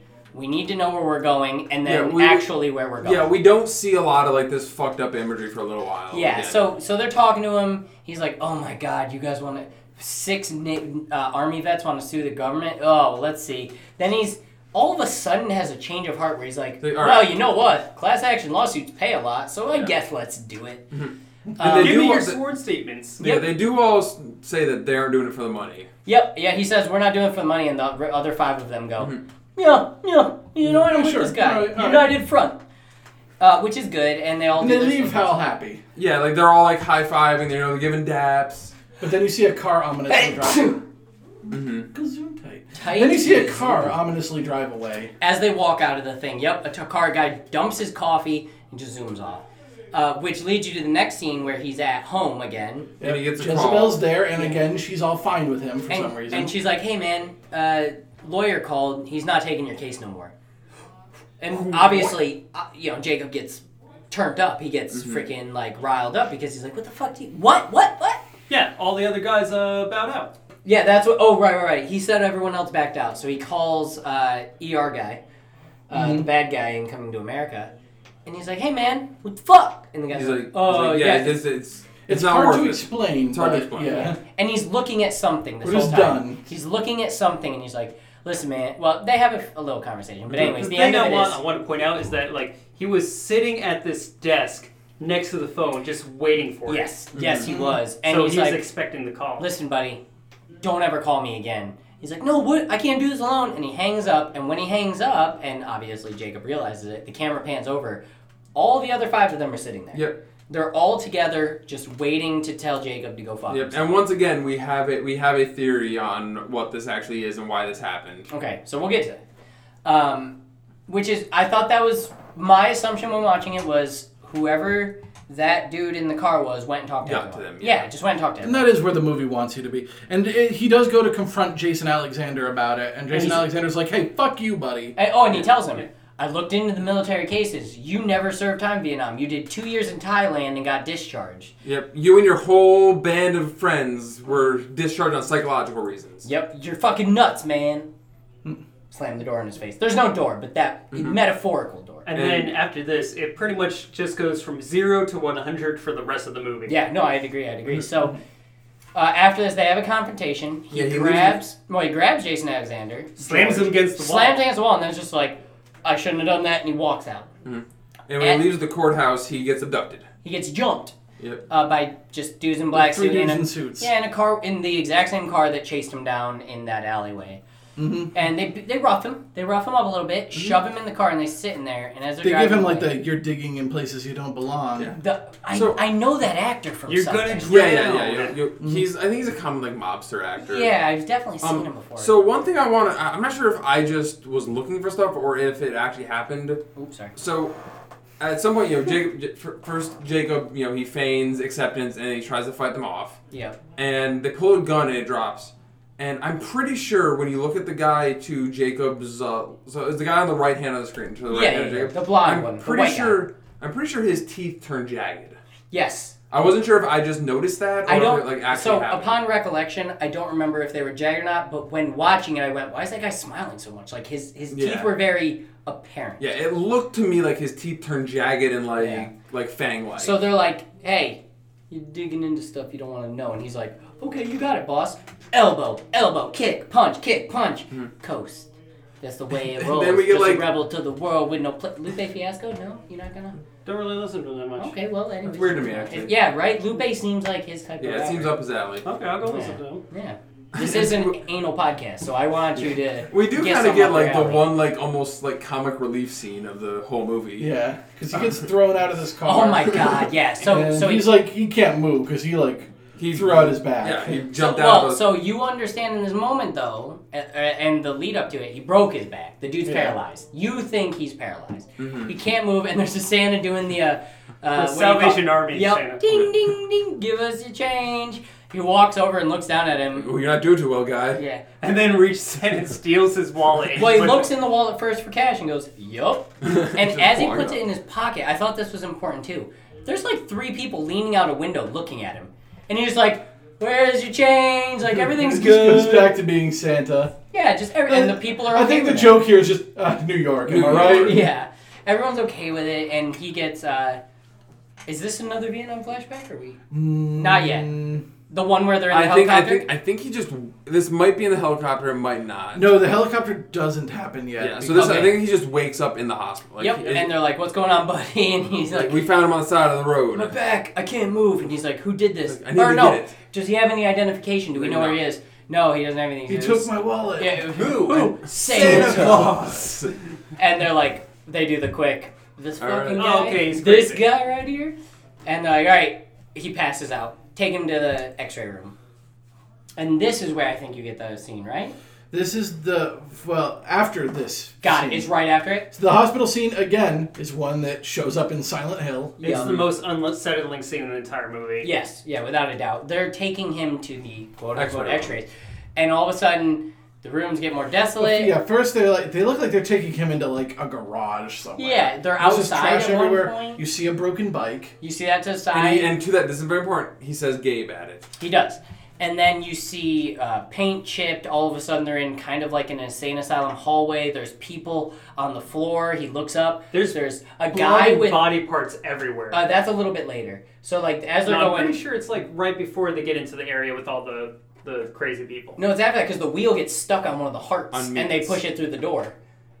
Hmm. So like they're pushing. There's the guy with the small legs and the arms doing the kind of like gorilla run. There's like a cage all around them because there's a cage above them. Yeah, and there's a guy like on spider the crawling. cage. That's where you see Nips number 2, at least Oh, yeah. maybe. Which Yeah. definitely inspired an enemy in Silent Hill as well, because there's a cage floor area where there's enemies crawling on it Yeah. and reaching at you. And there's a guy just like slamming his head against the window. Yep, there's a lady on the ground just in the fetal position, and then you see, There's a legless dude in a box. you see body parts With the and twitching hearts. head. Yeah. Oh god, you're right. That And is- Eraserhead's just in a room staring at him. Yeah. Then you see the hearts and all that on the floor, and one of the wheels goes to go over a heart, gets stuck. Well, And it's then not they- just hearts, it's all sorts It's of like every- arms and limbs. legs. But shit. the wheel gets stuck on the Yeah. heart. And then they push it through the door where all of a sudden you see a bunch of doctors, quote unquote, and stuff. And Jezebel is one of the nurses Yep. administering the shots. And they put his head in a vice in this I need to get back to my family. oh no, where do you want to go? Home. You are home. He's like, he's like, you're dead, remember? He's like, no, I'm alive. It's like, no, you died, buddy. And it shows, oh, I don't even know. It's basically like, you don't belong anywhere. You're dead. Yeah, and then it So the it's- doctor goes like faceless. Oh, no, the guy he tells to do the shot. He says, give him It's the like shot. a nurse that Yep, so Ted Raimi's back and he's like, I'm And now he's got no eyes. The skin is pushed over his eyes, and he puts a needle right between the eyes. Mm-hmm. I hate that kind of stuff in gory movies. I don't mind watching limbs go flying through the air. I don't mind watching, like, disembowelments, but the slow, the, like, hey, I'm gonna watch this happen. I don't like And it. then I think That's I think not a this. flashback. Yeah. Yeah, and in this flashback, this is the tree line one. no, No, this first is it shows in- the tree lines being scanned, and And then then it shows him in the helicopter. this is Yeah. him in the helicopter where he's the guy screaming. He he's looks on a up. pile of The bodies. pilot gets shot, and there's blood all over the screen, and the co-pilot's like trying to wipe the screen off, and the guy's machine gunning just into open air you can't see. He's like, I don't know what's going on, guys. And then it flashes back to him He's in the hospital bed. in the hospital. and he bed. gets a visit from his wife and kids. with his leg up. Yep, he's got his leg up. His wife and kids. Hang in there, Dad. Yeah, they're joking. and they're like, and the doctor's like, oh, you won't know much of what you're saying because he's all fucked up. yeah, and He's the high wife. as hell. The wife comes in. He goes, "Am I dead?" And she's like, "What?" And he's like, No, or no, no. I'm alive. No, he does say, "Am I dead?" Yeah, and then he goes, "I'm Like- alive," and she's like, "What the hell are you talking about?" And she's like, "I still love you, I know," and he starts crying, so sad. Mhm. and he's like, help me. She leans down and hugs him. She's very sweet, very sweet. And then all of a sudden you flash to the doctor. The doctor. Or not the doctor, the chiropractor. Well, chiropractors are doctors. And he's freaking out. He's like, where is Jacob? And they're like, Why is he in quiet, here? because for some reason in the main reception area, there's 4 beds with patients in them. Mm-hmm. And they're like, keep it down. And he's like, Jacob! He's like, I'm in here. He's got a British accent. And he goes in there and he's like, oh, what is this shit? This is barbaric. This is the Middle His legs Ages. up in the air. You're all fuckers. And they're like, you can't do that, sir. He's like, you come in, I'll wrap this thing around your neck so fast. And it's just a crutch. It's just a crutch. So he gets Jacob out of the bed, puts him in a wheelchair, and just walks him out. Just He walks brings him to his chiropractor. And then we found out that literally the only thing wrong with him is he had a slip disc. Yep, and they fix him. Which, boop, boop, boop, I liked. I liked that So it was... there's another one of those conversations with the chiropractor. Jacob starts with, "Am I gonna die?" This is the most important This is conversation. This is like the best line from the entire movie is the chiropractor's like monologue to him, where he says he was talking about like some readings he had from some book he read. It's like, yeah, you ever read this author? I can't remember the author's name. Yeah. And it's And he's like, how could you have not have read that with your PhD? Yeah, and it's something along the lines of, when you're dying, you'll see hell is just your attachment to Earth being burnt away from you. Yes. If you maintain if you try to hold on to that attachment, you're gonna see demons ripping your life apart. Your memories and emotions. Yep. And hang on to that attachment, you'll see demons ripping your life apart. But once you let that go, those demons are really angels trying to bring you on to the better place. He says, I heard. Mm-hmm. Yeah. It's very clear that he's just like, well, maybe you should relax a little. Like, it's okay to get a little crazy, but really, if you just kind of free yourself, it'll all work out. And you're like, okay, You gotta sure. lose yourself in the music. Yeah, in the moment. You own it. You know what I'm saying? So, he's... never let it go. Yeah, exactly. What are those? And he, Stay away from me, Dennis Hopper. he just wants to know. And he, it's really nice. He does the exact same routine. He cracks his back first, then he says, go to your left, and he gets to the wrong side, he says, your other left, and he flips over. All the same, except he has more profound words to say, which was what you just went. And he's like, all right, let's see if you can stand up on your own now. Which I don't know if this was or not, but this felt like a nice metaphor for later in the movie, like, because as it ends, we'll get there. He's like, I want to see if you can stand on your own. He's like, really? You think so? He stands the whole chair up. And he walks out and he says, I'm really proud of you. Okay, and this is a happy moment, like, hey, your back's not busted, you're not paralyzed. Cool. Which leads us to... He goes back to his Yes. apartment. Yep. There's Jezebel. First, he's looking through a box of stuff from like. Yeah, his Oh, right. his Vietnam box. Right.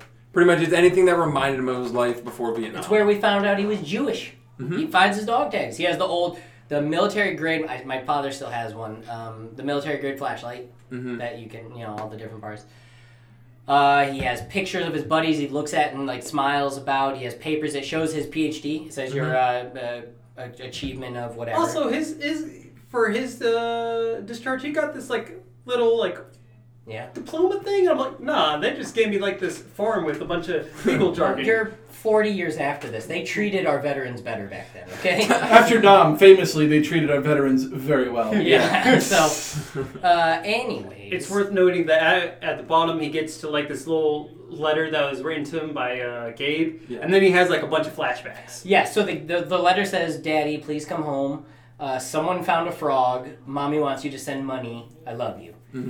And he's like, he gets one quick tear and he's having a good time. Is this where we see the flashback to him and his son in the park? Yep. Yeah. It's like a series of flashbacks that ends up with, like... It shows them walking together, it shows him holding him, it shows him... He helps him learn to ride a bike, and then there's a scene where he's on, Gabe's alone and he has his bike and he drops his baseball cards. So he's like, oh, I gotta pick them up, I'll keep them on bike standing at the same time. And then truck. Yes. And all it shows you is a bike getting dragged by the back tires. Yep. Which I'm really happy it didn't go too aggressive. You didn't get to see a child get struck Because it's by a flashback. Didn't It's- need to see Macaulay. We Culkin didn't get need to see slapped in Ted this Raimi movie. get hit by a truck. Exactly. Famously, he's only like 3'5", so he can handle anything. Fun fact: it's usually 2 Ted Raimis stacked on each other to make one normal person. So I did like that. They do lots of like, hey, this is what life's about, and then that's when he gets the phone call. right? Well, Jezebel. Yeah, He is. has a quick conversation with Jezebel. Yeah, which It's like, I was in the hospital. Don't tell anyone I'm here. yeah, and the phone rings. And he's like, "Listen, I'm not here. Tell someone you haven't seen." She answers, "No, I haven't seen him." Okay, well, tell him I need to talk to him about Vietnam. And he's like, "Oh, well, you talking about I'm here. demons? Yeah, hey, this is Jacob." He's like, "All right, listen, you were in Vietnam, right? You seen demons, right? Pretty fucked up shit, right? Come see me. You want to know more? Please pay $9.99. Ship it to." And then he's like, "All right, meet me here." They meet there, and How will I know who you are? You've seen me before. yeah, you already know who I am. Sure enough, he shows up outside the food truck. Who is it? It's the guy. Skinny white dude with long hair. Yeah, he starts explaining his backstory. You know, I was a small time chemist. You know, I got busted on this. You know, No, not yet. All he says is, "I was a chemist for the." Well, No, he No, says he it's says not he's safe a- to work here. Yeah, it's I not mean, safe to talk here. Then they go to the Yeah, other he's scene. He's like- like, yeah. "Listen, man, And his- I love drugs. And his Who name doesn't is, love tripping balls over you?" his name is Martin Newman. Paul Newman? Paul Martin. I think it might have been Paul's Paul brother. Newman. Fucking Oh, Paul it's Newman. Paul's brother, Yeah, yeah. obviously. And yeah, he says, you know, I was a small time chemist. I had just cooked up the best LSD I've ever made in my life. And then they busted me. They busted me. I was facing 20 years if I was lucky. Yeah. And while I was in jail, they pulled me from my cell, and I end up in this like little waiting room with, it was like a hospital waiting room. Yeah. And there's a bunch of army corporals there. And they Did you say said corporals? I think I said corporals. I Colonels. said colonels. Yeah. Corporal is not colonists? Colonists, yeah, some army colonists. Some army colonists, and he explains to me, like, "Hey, what do I do? I've already been in there 13 hours. Yeah, dude. I already knew that. How could Vietnam be worse?" I knew that Nam couldn't have been worse in And prison. he's like, "Are you sure?" And he's like, "Well, I know now." So he exchanges a walk-on part in the war for a lead role in The Cage. Exactly. Actually, he kind of does. He, the he opposite was, way, he was so- bad and bougie, cooking up shit with an Uzi. Yeah, and the biggest thing he says here, so obviously he says a lot, but the biggest thing he says was, "Listen, they wanted me to isolate the part of LSD and acid trips that invoked anger and aggression." Yeah, they were afraid that you guys were getting too soft. Yeah, and this would make you murder train everyone you saw, and guess what? It worked way better than they thought. Yeah, we had a test group on jungle monkeys, and they killed each they other. murdered each other. We then did a test on POWs, and I can't unsee the things I saw. It Yeah, was he's worse like, than the I didn't know I men couldn't could even do be- that. Yeah, that's why.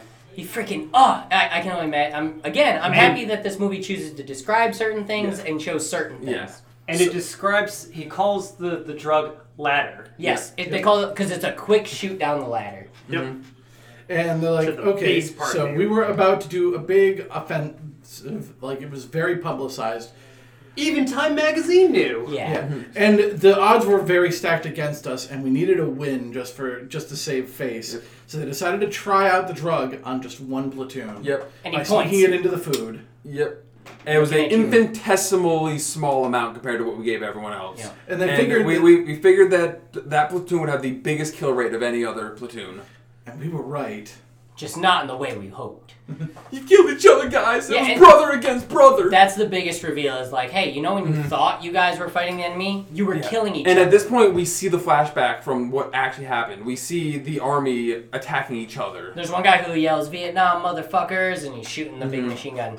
And he says something after fuckers that I can't remember. He says, "Vietnam, motherfuckers." So once again, it's all being like this is all like mouth. Yeah, mouth yeah, hearing. you He can says see. motherfuckers, and then he just yells. Yeah, yeah, and he's mowing down each other, and they're killing each other, and then it shows, obviously, Jacob walking through the woods again, and he gets shivved. Yep. But this time, it finally turns the camera and shows you that it's the guy who was losing his mind on the Yeah. Mary Jane. Yep, and he stabs him, and when he takes it out, and Tim Robbins is like, "Wait, You're and then the dude's like making like these pantomime These are motions, like, such "What did I strong do?" hands. If you want an exact representation of what the scene was, if you've ever seen Night at the Roxbury's and they're doing the you, me, you, me, you, me, that's exact, shot for shot. I swear to God, shot for shot. I didn't know Night at the Roxbury's got inspiration from this. It's good to know. And it's clear that they, in that moment, were like, okay, I guess we'll just scatter. Which is a bummer, but Tim Robbins is turned up about this. This is where he finally realizes it. Yeah. You know, he realizes exactly what's going on at this point. I don't And, remember the next scene. He gets in a cab. Right. He's like, take me to Brooklyn. Well, he walks around for a bit, has a bunch of flashbacks. Yeah, this is we, where we see him in his jorts. Yeah, we see the sick dad jorts. Yep. And he gets in the cab and he says, "This is all the money I got. Take me home." And as the viewer, you assume, obviously, he's going back to Jersey. Mm-hmm. He's going home. But he says Brooklyn. He says Brooklyn, which I didn't know that wasn't where he was. I never really paid attention to Brooklyn's the a boroughs. nicer part of New York than where he lives. Yeah, I never paid attention to that. So he gets there, and there's a guy who says, "Hey, it's been a really long time. Can I ring Dr. up? Can I Singer. call-" Yeah, Dr. Singer. Can I call up? Can I help you? And he's like, No, I'm I good. got this. And the guy just, when the door closes, just dead face, just kind of looks. Like, not in a creepy way, just like looks. But like, it's not like what you would expect from it. Like, it's not the normal human reaction you would expect. And he goes inside, opens the door, and he starts yelling, "Sarah, kids." Mm-hmm. And he walks through, and he goes to what I assume was his, like, old comfort zone, his study. And he sits down on the couch, and this is where you have those flashbacks. Yeah, you know he has a flashback. This is where you have flashbacks of him just remembering the good stuff. This is Yeah. nice flashbacks. The jorts and the kid and, the family. Yeah, and then suddenly it's daytime. Yep, and he wakes up and he hears A music box. He does hear the voice of the chiropractor repeating the line. yeah, Yes. that's that quote. Yep. And actually, one thing that we completely glossed over, like from an earlier scene, when he's in the hospital talking to his family, like his actual family, there's like a demon voice that says something to him. Yeah. Oh yeah, from Well, yeah, when she Off says, screen. "I always loved you," the voice is like, "Who are you kidding?" or something Yeah. like that. Or, Yeah. What do you think this is? Yeah. That and was- it's from off screen, and we never see who says it. Yeah. Yeah. So he walks over. Obviously, it's Macaulay Culkin. He says, "Hi, Dad," and he starts crying. He hugs him. He says, "This is gonna be okay," and he hugs him. Yeah, he's like, "Are you ready to go up?" Well, yeah. Well, so first he consoles him, then he looks up, looks at him again, and just can't contain. So he hugs him again. And as he's talking to him a second time, he says, "Are you ready to go up?" And he just looks up and he's like, "Yes, I am." Mm-hmm. They start walking up. The light gets brighter, and as it gets brighter, he looks down the stairs. Yep. Just at nothing. He just looks down the stairs, which is really nice. And then all of a sudden, the light's back so up. bright it backs up out, and you see it's doctor's light. We're in Vietnam, In a field hospital. in a field hospital. He's gone. And they're reading his pulse, and yeah, he's gone. He put up a really good fight, but there's no more, or something like that. Mm-hmm. And they take one of his dog tags, Yep. and they give it to the doctor writing up. And the final scene is literally just like a solid minute of just a dead Tim Robbins on the thing, just silence. Just this is the movie. And that's the end. Yeah. So long story short, this Well, movie. We get a blurb of text saying like, Right. This was like the movie, not for the movie I'm talking about. This was like the director being like, "Hey, Allegedly, the army experimented in some drug called BZ during the Vietnam War, but Pentagon has denied this. yeah," which is a common conspiracy / fact. I don't know if it's been proven yet, but it's a common. This is a conspiracy. believable one. It's that we practice with. Actually, Creed Bratton was one of the most wanted men because he had stolen military-grade LSD I mean, in the Office universe. it makes sense because of MK Ultra and all that. Yeah. Like the government made LSD. Yeah, so that's a little like, hey, this isn't a true story, but it's based on something that people have talked about, so it's a little fucked up, and it leaves you with that note of, and oh no, that's actually really good.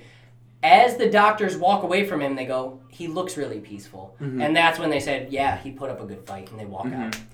So I had mentioned that this movie feels like something that's right up Craig's alley, where it is, kind of mindfucky and very critical of the U.S. government. So Yep. So before we get into thoughts and reactions, I need an explanation of all the biblical names, because that's something that on me was. So let's completely just lost. in case people have missed the whole metaphor of the movie, Jacob died in Vietnam, or he was dying in Vietnam, and the whole movie was basically him in purgatory fighting between where Sorting he's his going life to out, right, basically. Yeah, am I going to live in hell or heaven? And there's both interference from demons and Yep. one Angels. angel. And Yeah. and angel. Yep, the chiropractor is At least allegedly one an angel, and they're basically fighting for his soul. Yeah, you could And- argue that the wife and kids were an angel too. But Yeah. anyways, Well, definitely Gabe.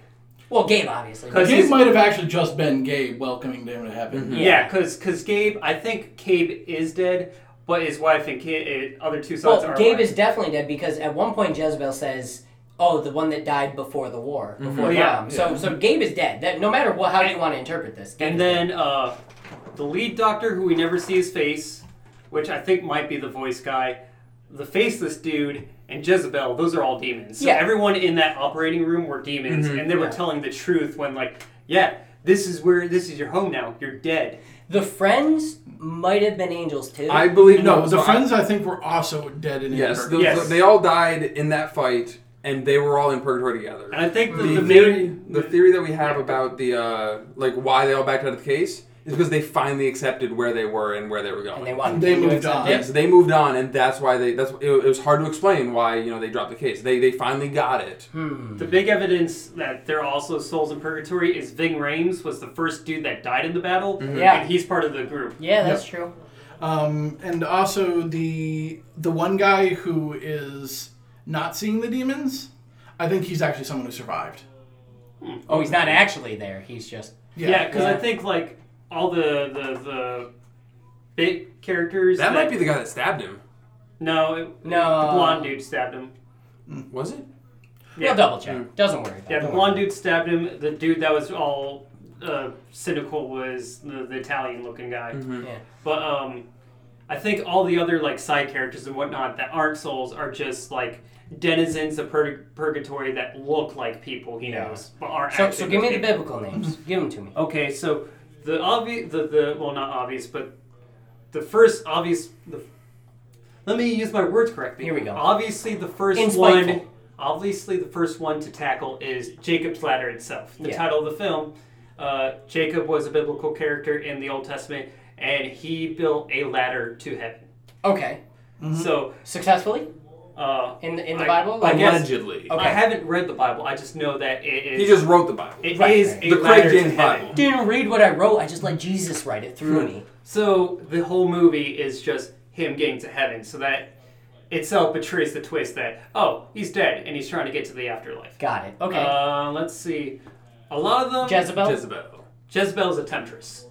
Okay, Oh, so that makes she sense. is a temptress. And He Yeah, sold his so- soul for a good lay.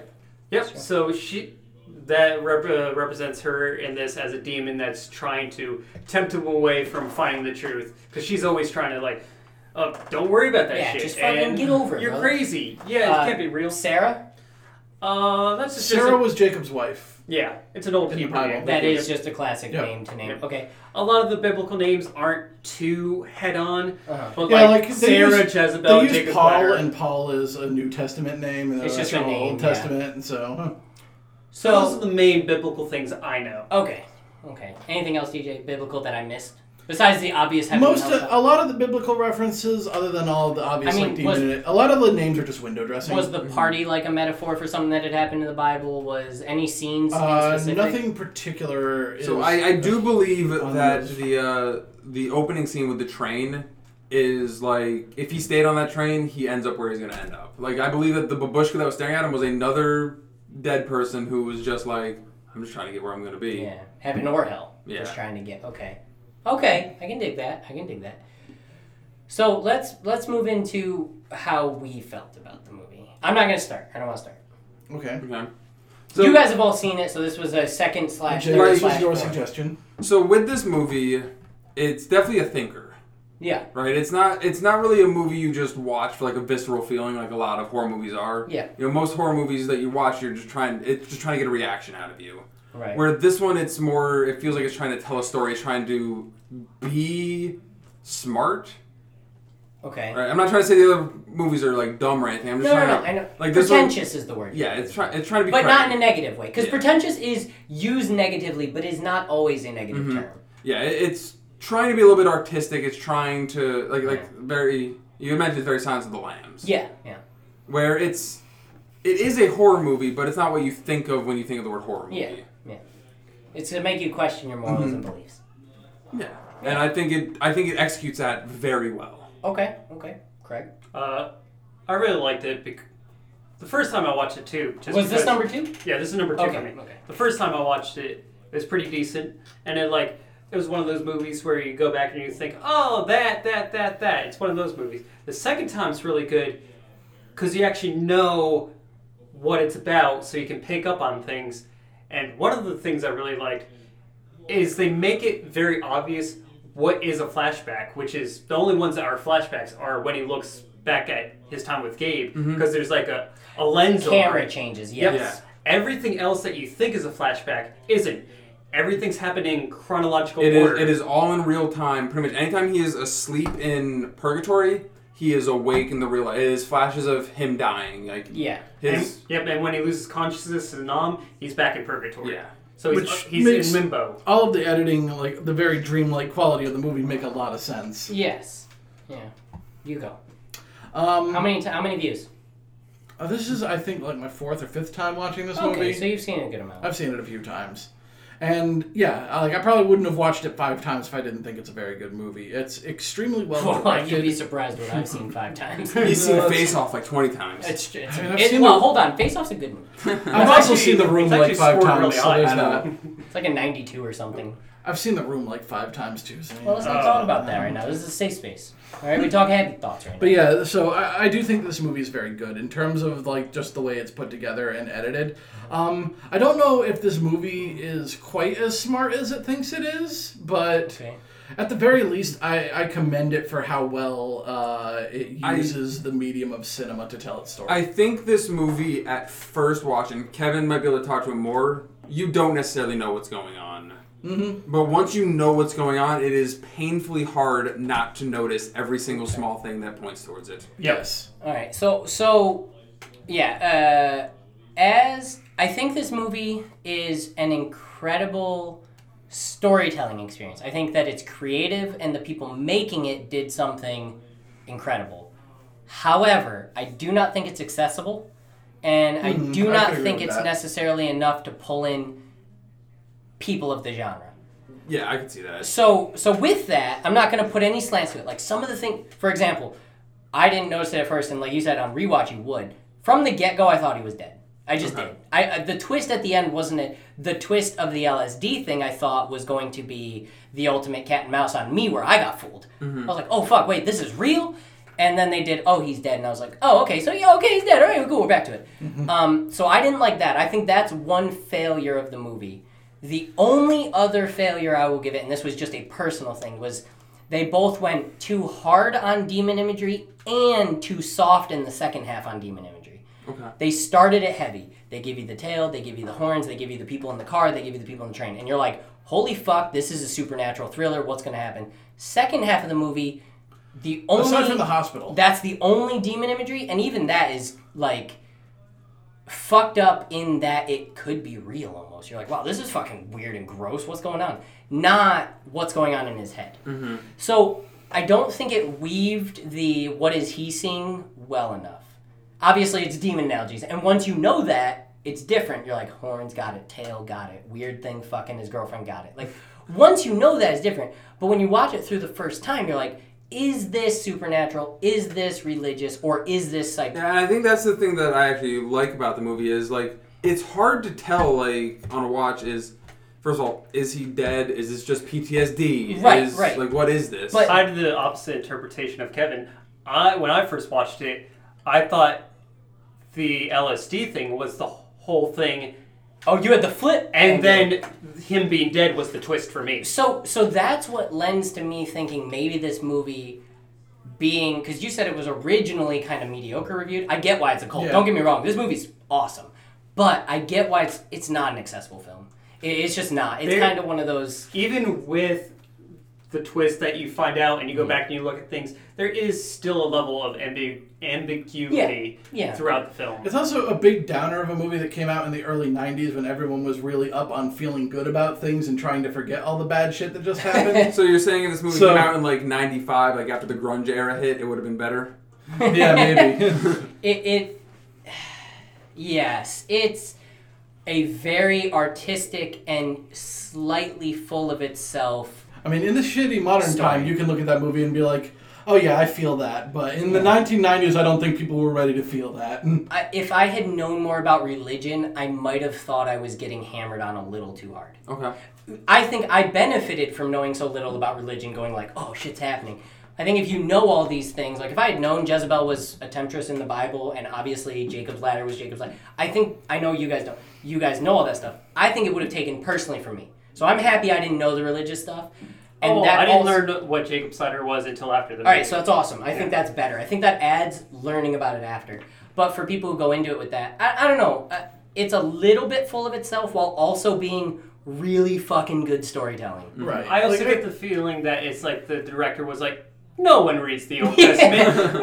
What are they going to worry about? That's kind of what I was getting at when I said I don't know if this movie's quite as smart as it thinks it is, Yeah. but it is still a good movie. Yeah, it's one of those Grant Morrison's take on Watchmen is what I feel I'm doing here, which isn't a bet again. Not Actually, I think that's a very good, and like it feels like something written by Grant Morrison, where it's like Okay. every single thing, like you know the author's trying to tell you something here. Yeah, but Like- what am I looking for? Yeah. So So like you're watching the movie, and you're like, what should I see? What did Grant Morrison want? Like, what does Grant Morrison, the person who thinks he's the smartest person writing the story, want me to know? what is he after? So Alan Moore is the criticism that's on, but I get what you're saying. Well, no, about Alan Moore doesn't write characters that are smarter than him. Grant Morrison, everything is a metaphor is or too symbolism high, or yeah. something. So I'm And gonna. even he doesn't get the high symbolism That is sometimes. my favorite thing, and I've told you guys about this podcast many times. His podcast with Kevin Smith is hilarious because Kevin Smith goes, "What did you mean by this?" And he goes, "I don't fucking know what I meant. I wrote it so maybe someone else would know what I meant. Like, I was just writing shit because it seemed like it could be big. The fact that you made it big is like, yeah, that's what I was after. Cool, okay, cool." Let someone else make you smart. Don't actually be smart. Exactly. You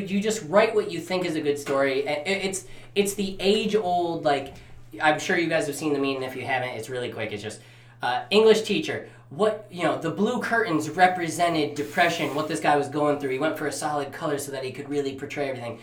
Actual author, I needed a color for the curtains. like it's that kind of thing. Oh, it's sort of like how Fahrenheit 451, Ray Bradbury's like, yeah, it's about how television is destroying literature. And someone's like, no, it's about censorship. And it's like, but I wrote the book. What are you Exactly. And this movie maybe feels like not that. More it feels like the guy going, hey, how much can I put in here for you to find? Like, he thinks he has a leg up on you, when in reality you're like, okay, yeah, I'm with you. It's not that crazy. All right, I'm going to look up the Rotten Tomatoes score. Yep, Let's take guesses. Rotten Tomato score guessing time? Who hasn't gone first? I'll go. I'll go 82. No joke. I was right in that ballpark. I'll wait. Yeah, you say the same thing if you want. It's a shame because my gut was 83. All right. Price is This right, Price is man. writing Yep. me. I'm going to get... So... I was going to say that regardless. I Every- was going to go first because I didn't go first. Do you want to go 84? Or what No, last I'm time? not going to do it.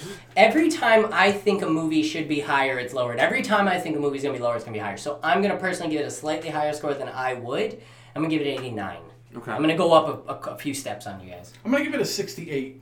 Oh! Dude, like, this movie's trash. I You should feel bad for liking Not because it. I dislike the movie, but I feel like people are going to have a very similar reaction to Kevin, Son of a but without the bitch. patience. You're right. It's a 71. Oh, Yeah, damn. you win. You win this one. So I think that was actually lower than I would have put it, personally. Again, but I'm I also, get it. I'm also coming from the context of this is the early 90s. This is not the kind of movie Yeah. that people want to Yeah. see. So it did become a cult. I understand it being a cult classic. I understand people considering it really, really good. It just Wait, seems, you said it's a 71. yeah. I thought you said 61. No, 71. He said 68 though, so he Oh, was okay. closest. We're not doing closest without going over. No, but yeah. Even then, he would get it. Yeah, it was.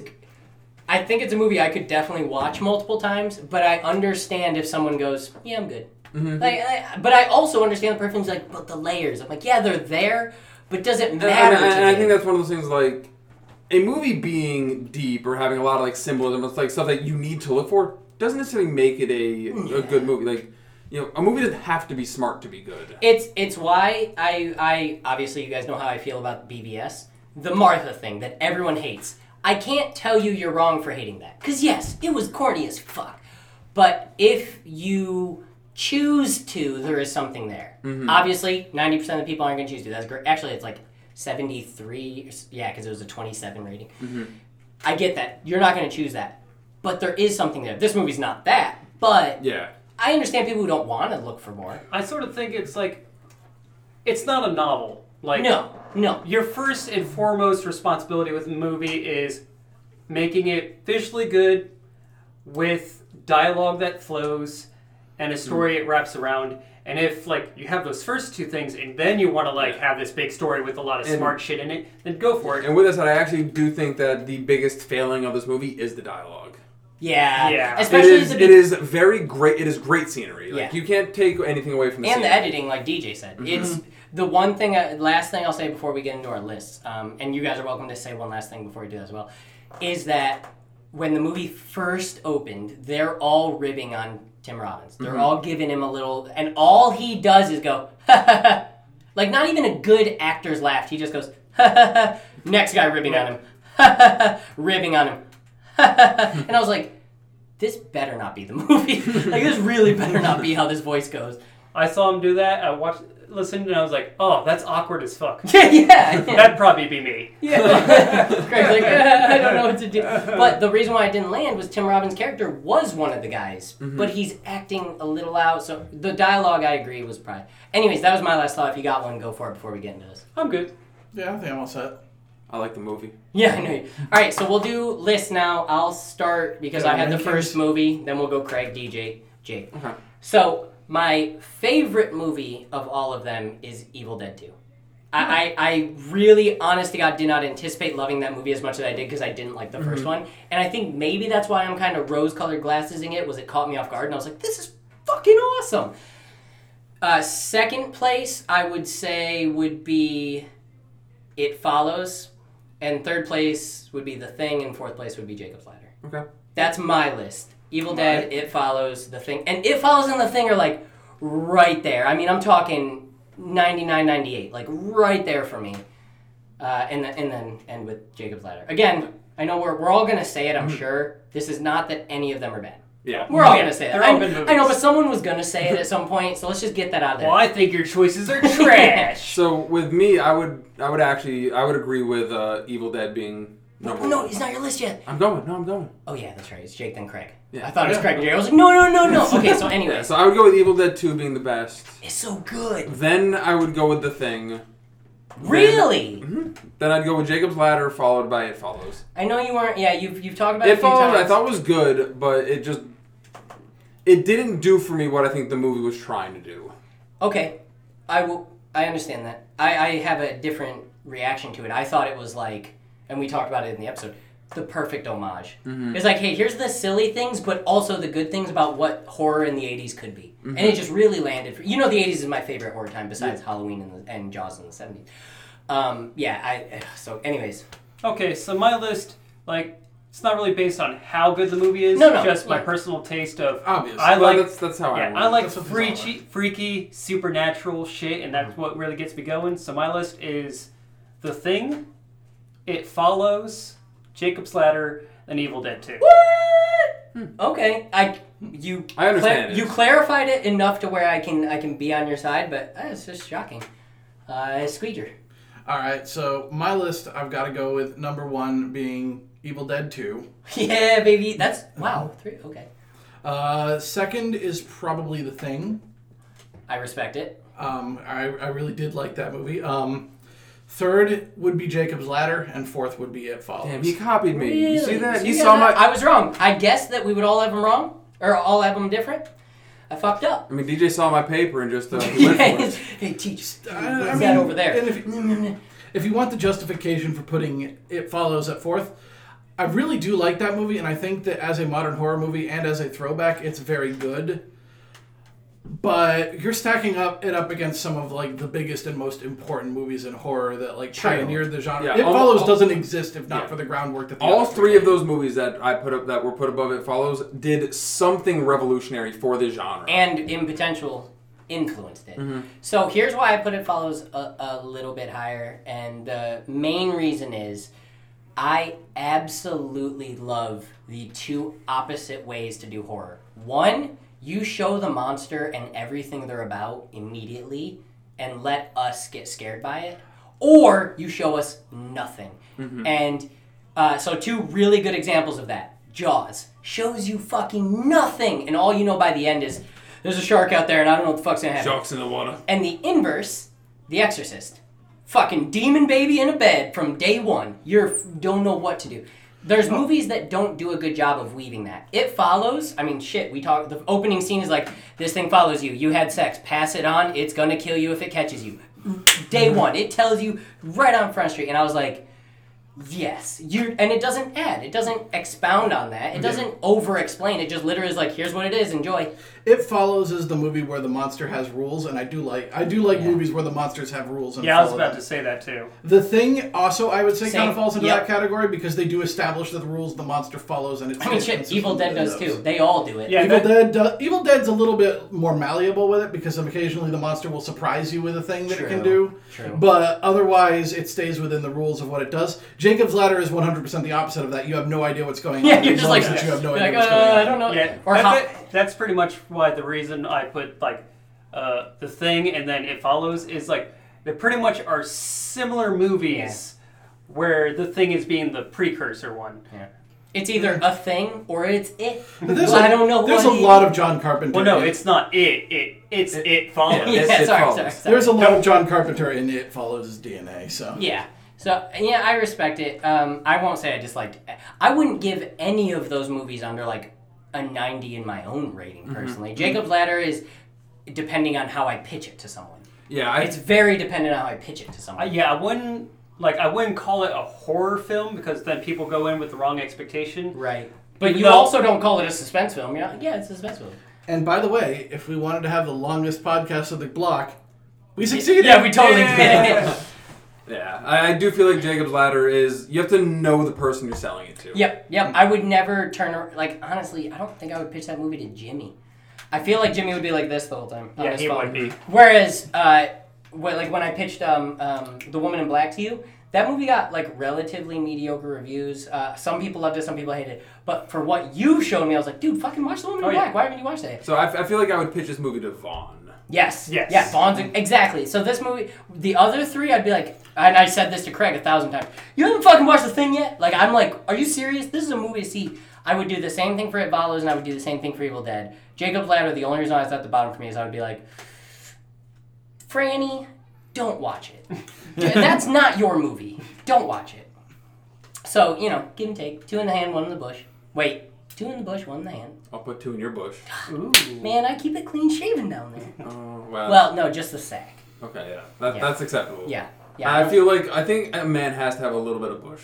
Yeah, unless you have a huge wiener. Like, if you're aggressively big, then you can clean, like in a porno. But if you've got, like, average to slightly above, more in the average realm over here, you gotta keep something. Now we're talking about manscaping. I think we should I think we should wrap this up before I melt. And also we have Cthulhu It's coming hiding. up. Give me those. Give me those. And this has been the finale of Halloween in July on Men of the Machine. I'm Kevin. Jake. Craig. And DJ. Thanks for listening. I was busy dreaming about taking you apart. And as you can see,